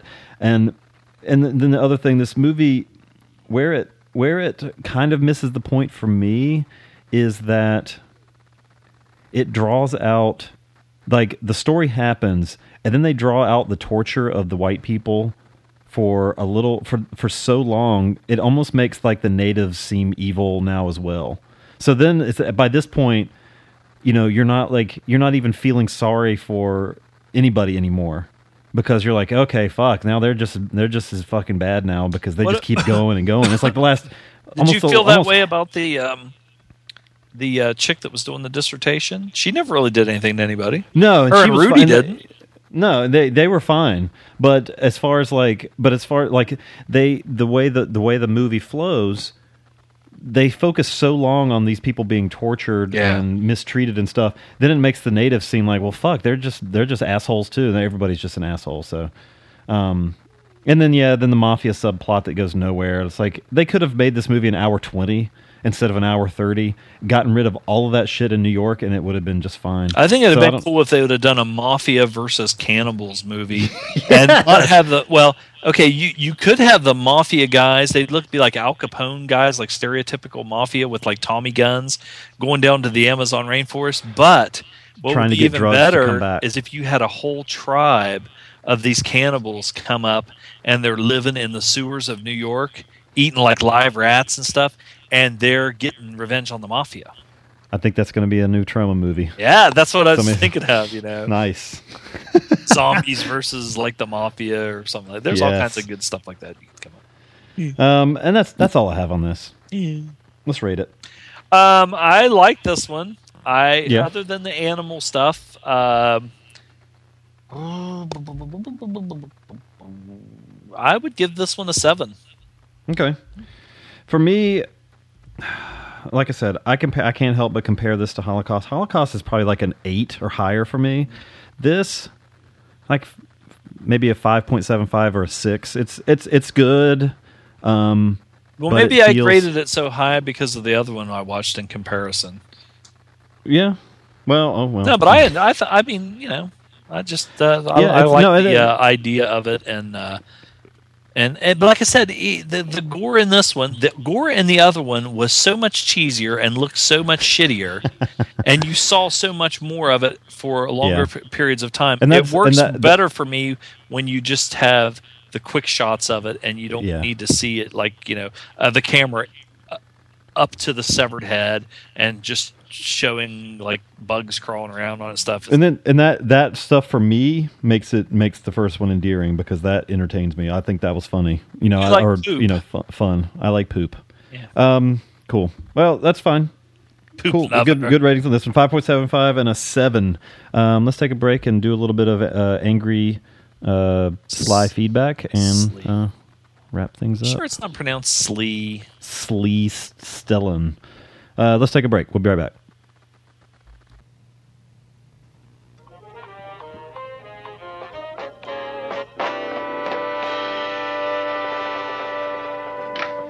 Ahoy, mateys. This is KAB, Antonio Bay. Stevie Wayne here, beaming a signal across the sea. I'll be here playing music all through the witching hour. I'm still waiting to hear from that weatherman. But in the meantime, stay here with me. Be sure to visit our sponsor, Paracinema Magazine. They're the source for all your genre movie needs. Check them out online at paracinema.net. Tell them Stevie sent you. Keep me turned on for a while, and I'll do my best to do the same for you. The smooth sound. Fabulous 1340. KAB.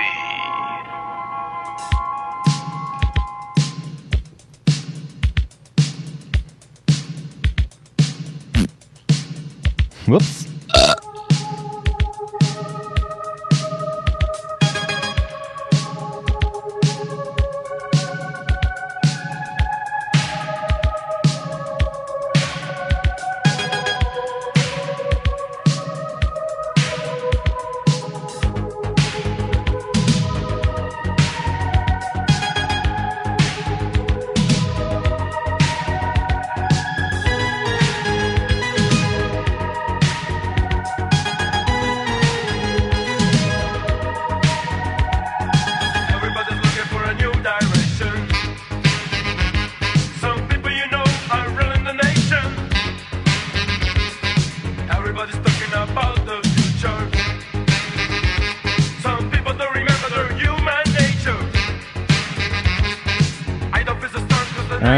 That was thank you to David for that one. I Focke-Wulf 190. I don't know if that's the name of it. I love finding a new wave band that I've never heard before. So that sounds pretty cool. I have to look for more of their stuff. All right, time for a tiny bit of feed sacking. Feed sack. We didn't get any karaoke's this week. Sacagawea. But we did get Future Sex Man on the group. Yeah. Singing some more Bee Gees. Singing some Bee Gees. Singing a little I don't more. know what the fuck's wrong with him. My wife really liked that rendition of what was the name of that song? Na, na, na, na, na, na, na, na, More Than a Woman. More Than a Woman. There you go. All right. The payoff is at the end, I think. The very end. Every time. Payoff is at the end. Okay. One feed sack this week. Here we go. Chompity chomp. There you go. Fucking FX. What? You fucking what, man? You what? Yeah, I just joking. FX, I hear you boy probably be absolutely hopping mad at what you had to say about my mama in private areas. But you know what? I was listening to those words that you would so beautifully describe my mother, you know? And I came to the conclusion that Dr. Zombie got a rival for the attention of the love of my mother. And who am I to stand in the way of true love, you know? Now, FX, you know, I've already promised my mother to Dr. Zombie, so, you know, Jesus. I don't know how you guys are going to resolve this, you know? But I can throw a suggestion into the arena, you know?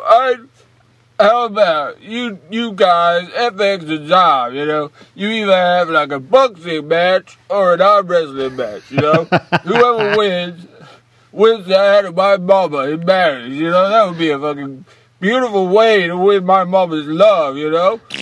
And, you know, I think she should fuck Mr. T. I'm an expert at boxing and all that kind of shit. You know, I was in all those Rocky movies. I know a lot about boxing. You know, I did the Contender series and all that shit. So, you know, there's no... The what series? You know, you don't need to worry about that. I also referee the arm wrestling because, you know, I did Over the Top. The greatest action movie of all time. You know, and, so, yeah, that's settled. You guys are gonna fucking fight it out for the love of my mama. It's gonna be great. You know, we can video it, put it out on the Silver and Gold feed, you know, and fucking millions of people will watch it. It's gonna be great. You know, and if you lose, it's not all totally bad, because I guarantee that my mama will make one plate of delicious meatballs for the loser to chow down on. How does that sound? Mm-hmm. Yeah, great.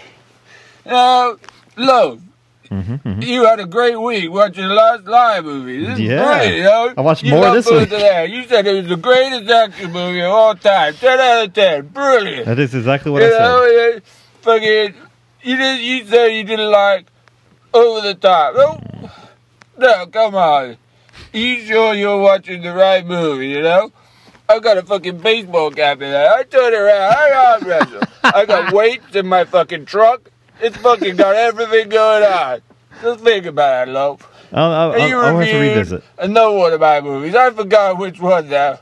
But yeah, that one's also fucking great. People have described that one. It's the greatest action movie of all time, you know? And you also gave that one 10 out of 10. I'm loving this. And, you know, I got a sneaking suspicion you'll be talking about more of my movies this week. Keep it up. Yeah. So what was the first one? So what did I don't remember what I watched last week. It just kind of like turned into just one solid wall of sound. I can't even understand what he was saying. Let's see. I watched. So it was Over the Top. It was Lock Up. What else did I watch last week? Rocky 3 and 4. 3 and 4 were last week. I mean the week before. Sorry.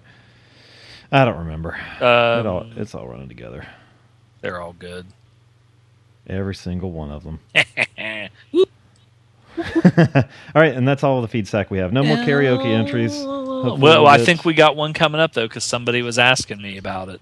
Ooh, when the cutoff date was. Oh yes, I saw that post. So yes, and speaking of posts, our Facebook group We're blowing up, man. 5 new members, including Dusty Rhodes, but 4 new members. Dirty Dog Dusty. The Dirty Dog Dusty Rhodes has joined the Facebook group, ladies and gentlemen. Pig egg sucking mutt. So you can always send us feedback to 206-339-1600, baby. Yeah, dig it. Find us at silvaandgold.com, on iTunes, on Stitcher, and join our Facebook group, facebook.com/group/silvaandgold, daddy. And, yeah, so next week on the show, we're doing... Let's do Red Beret Mercenaries, double feature. We're going to do Wild Geese from 1978 and 7 Red Berets from 1969. How many is it? 7, daddy. 7. Sette Basherothi. Yeah. Yeah, so that's what Zom describes as a sleazy Italian mercenary movie. So I forgot. I got to ask you a question. How's the beard coming? The beard is still itchy, a lot less itchy. I will post a picture of how it's going on the Facebook group, because all I've been posting, daddy, are pictures of all my wrestling masks that cover up the beard. I look like Midnight Rider with my mask on. Is that what his name was? What was Dusty in a mask called? Was it the Midnight Rider? Well, he had 2. The first one before the Midnight Rider was the Mask Uvalde Slim. Slim, right, daddy. Uvalde Slim, baby. That guy hasn't been slim since the day he came out of his mama. His mama's belly willy, daddy.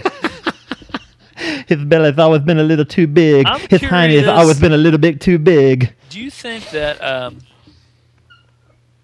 is the Midnight Ride, is that going to continue? I don't know. It seemed all horror related. I don't know if we'll see if William has it in him. I don't know. Midnight Ride. We're gonna test his intestinal fortitude, his testicular fortitude. Testes. We'll see if he keeps going. 1, 2, 3. Yes. So yeah, Wild Geese and 7 Red Berets for next week. I'm done. Zom, do you have anything else? Nope. Me either. I need to go find some food. I'm hungry. I wish I could make lasagna. I just don't have all the ingredients. I'm in the mood for lasagna. Yeah. Anyway. Until next week, this is a loaf. Hoot, daddy. And this is out daddy, baby. Getting a little too much into the dusty, but get down.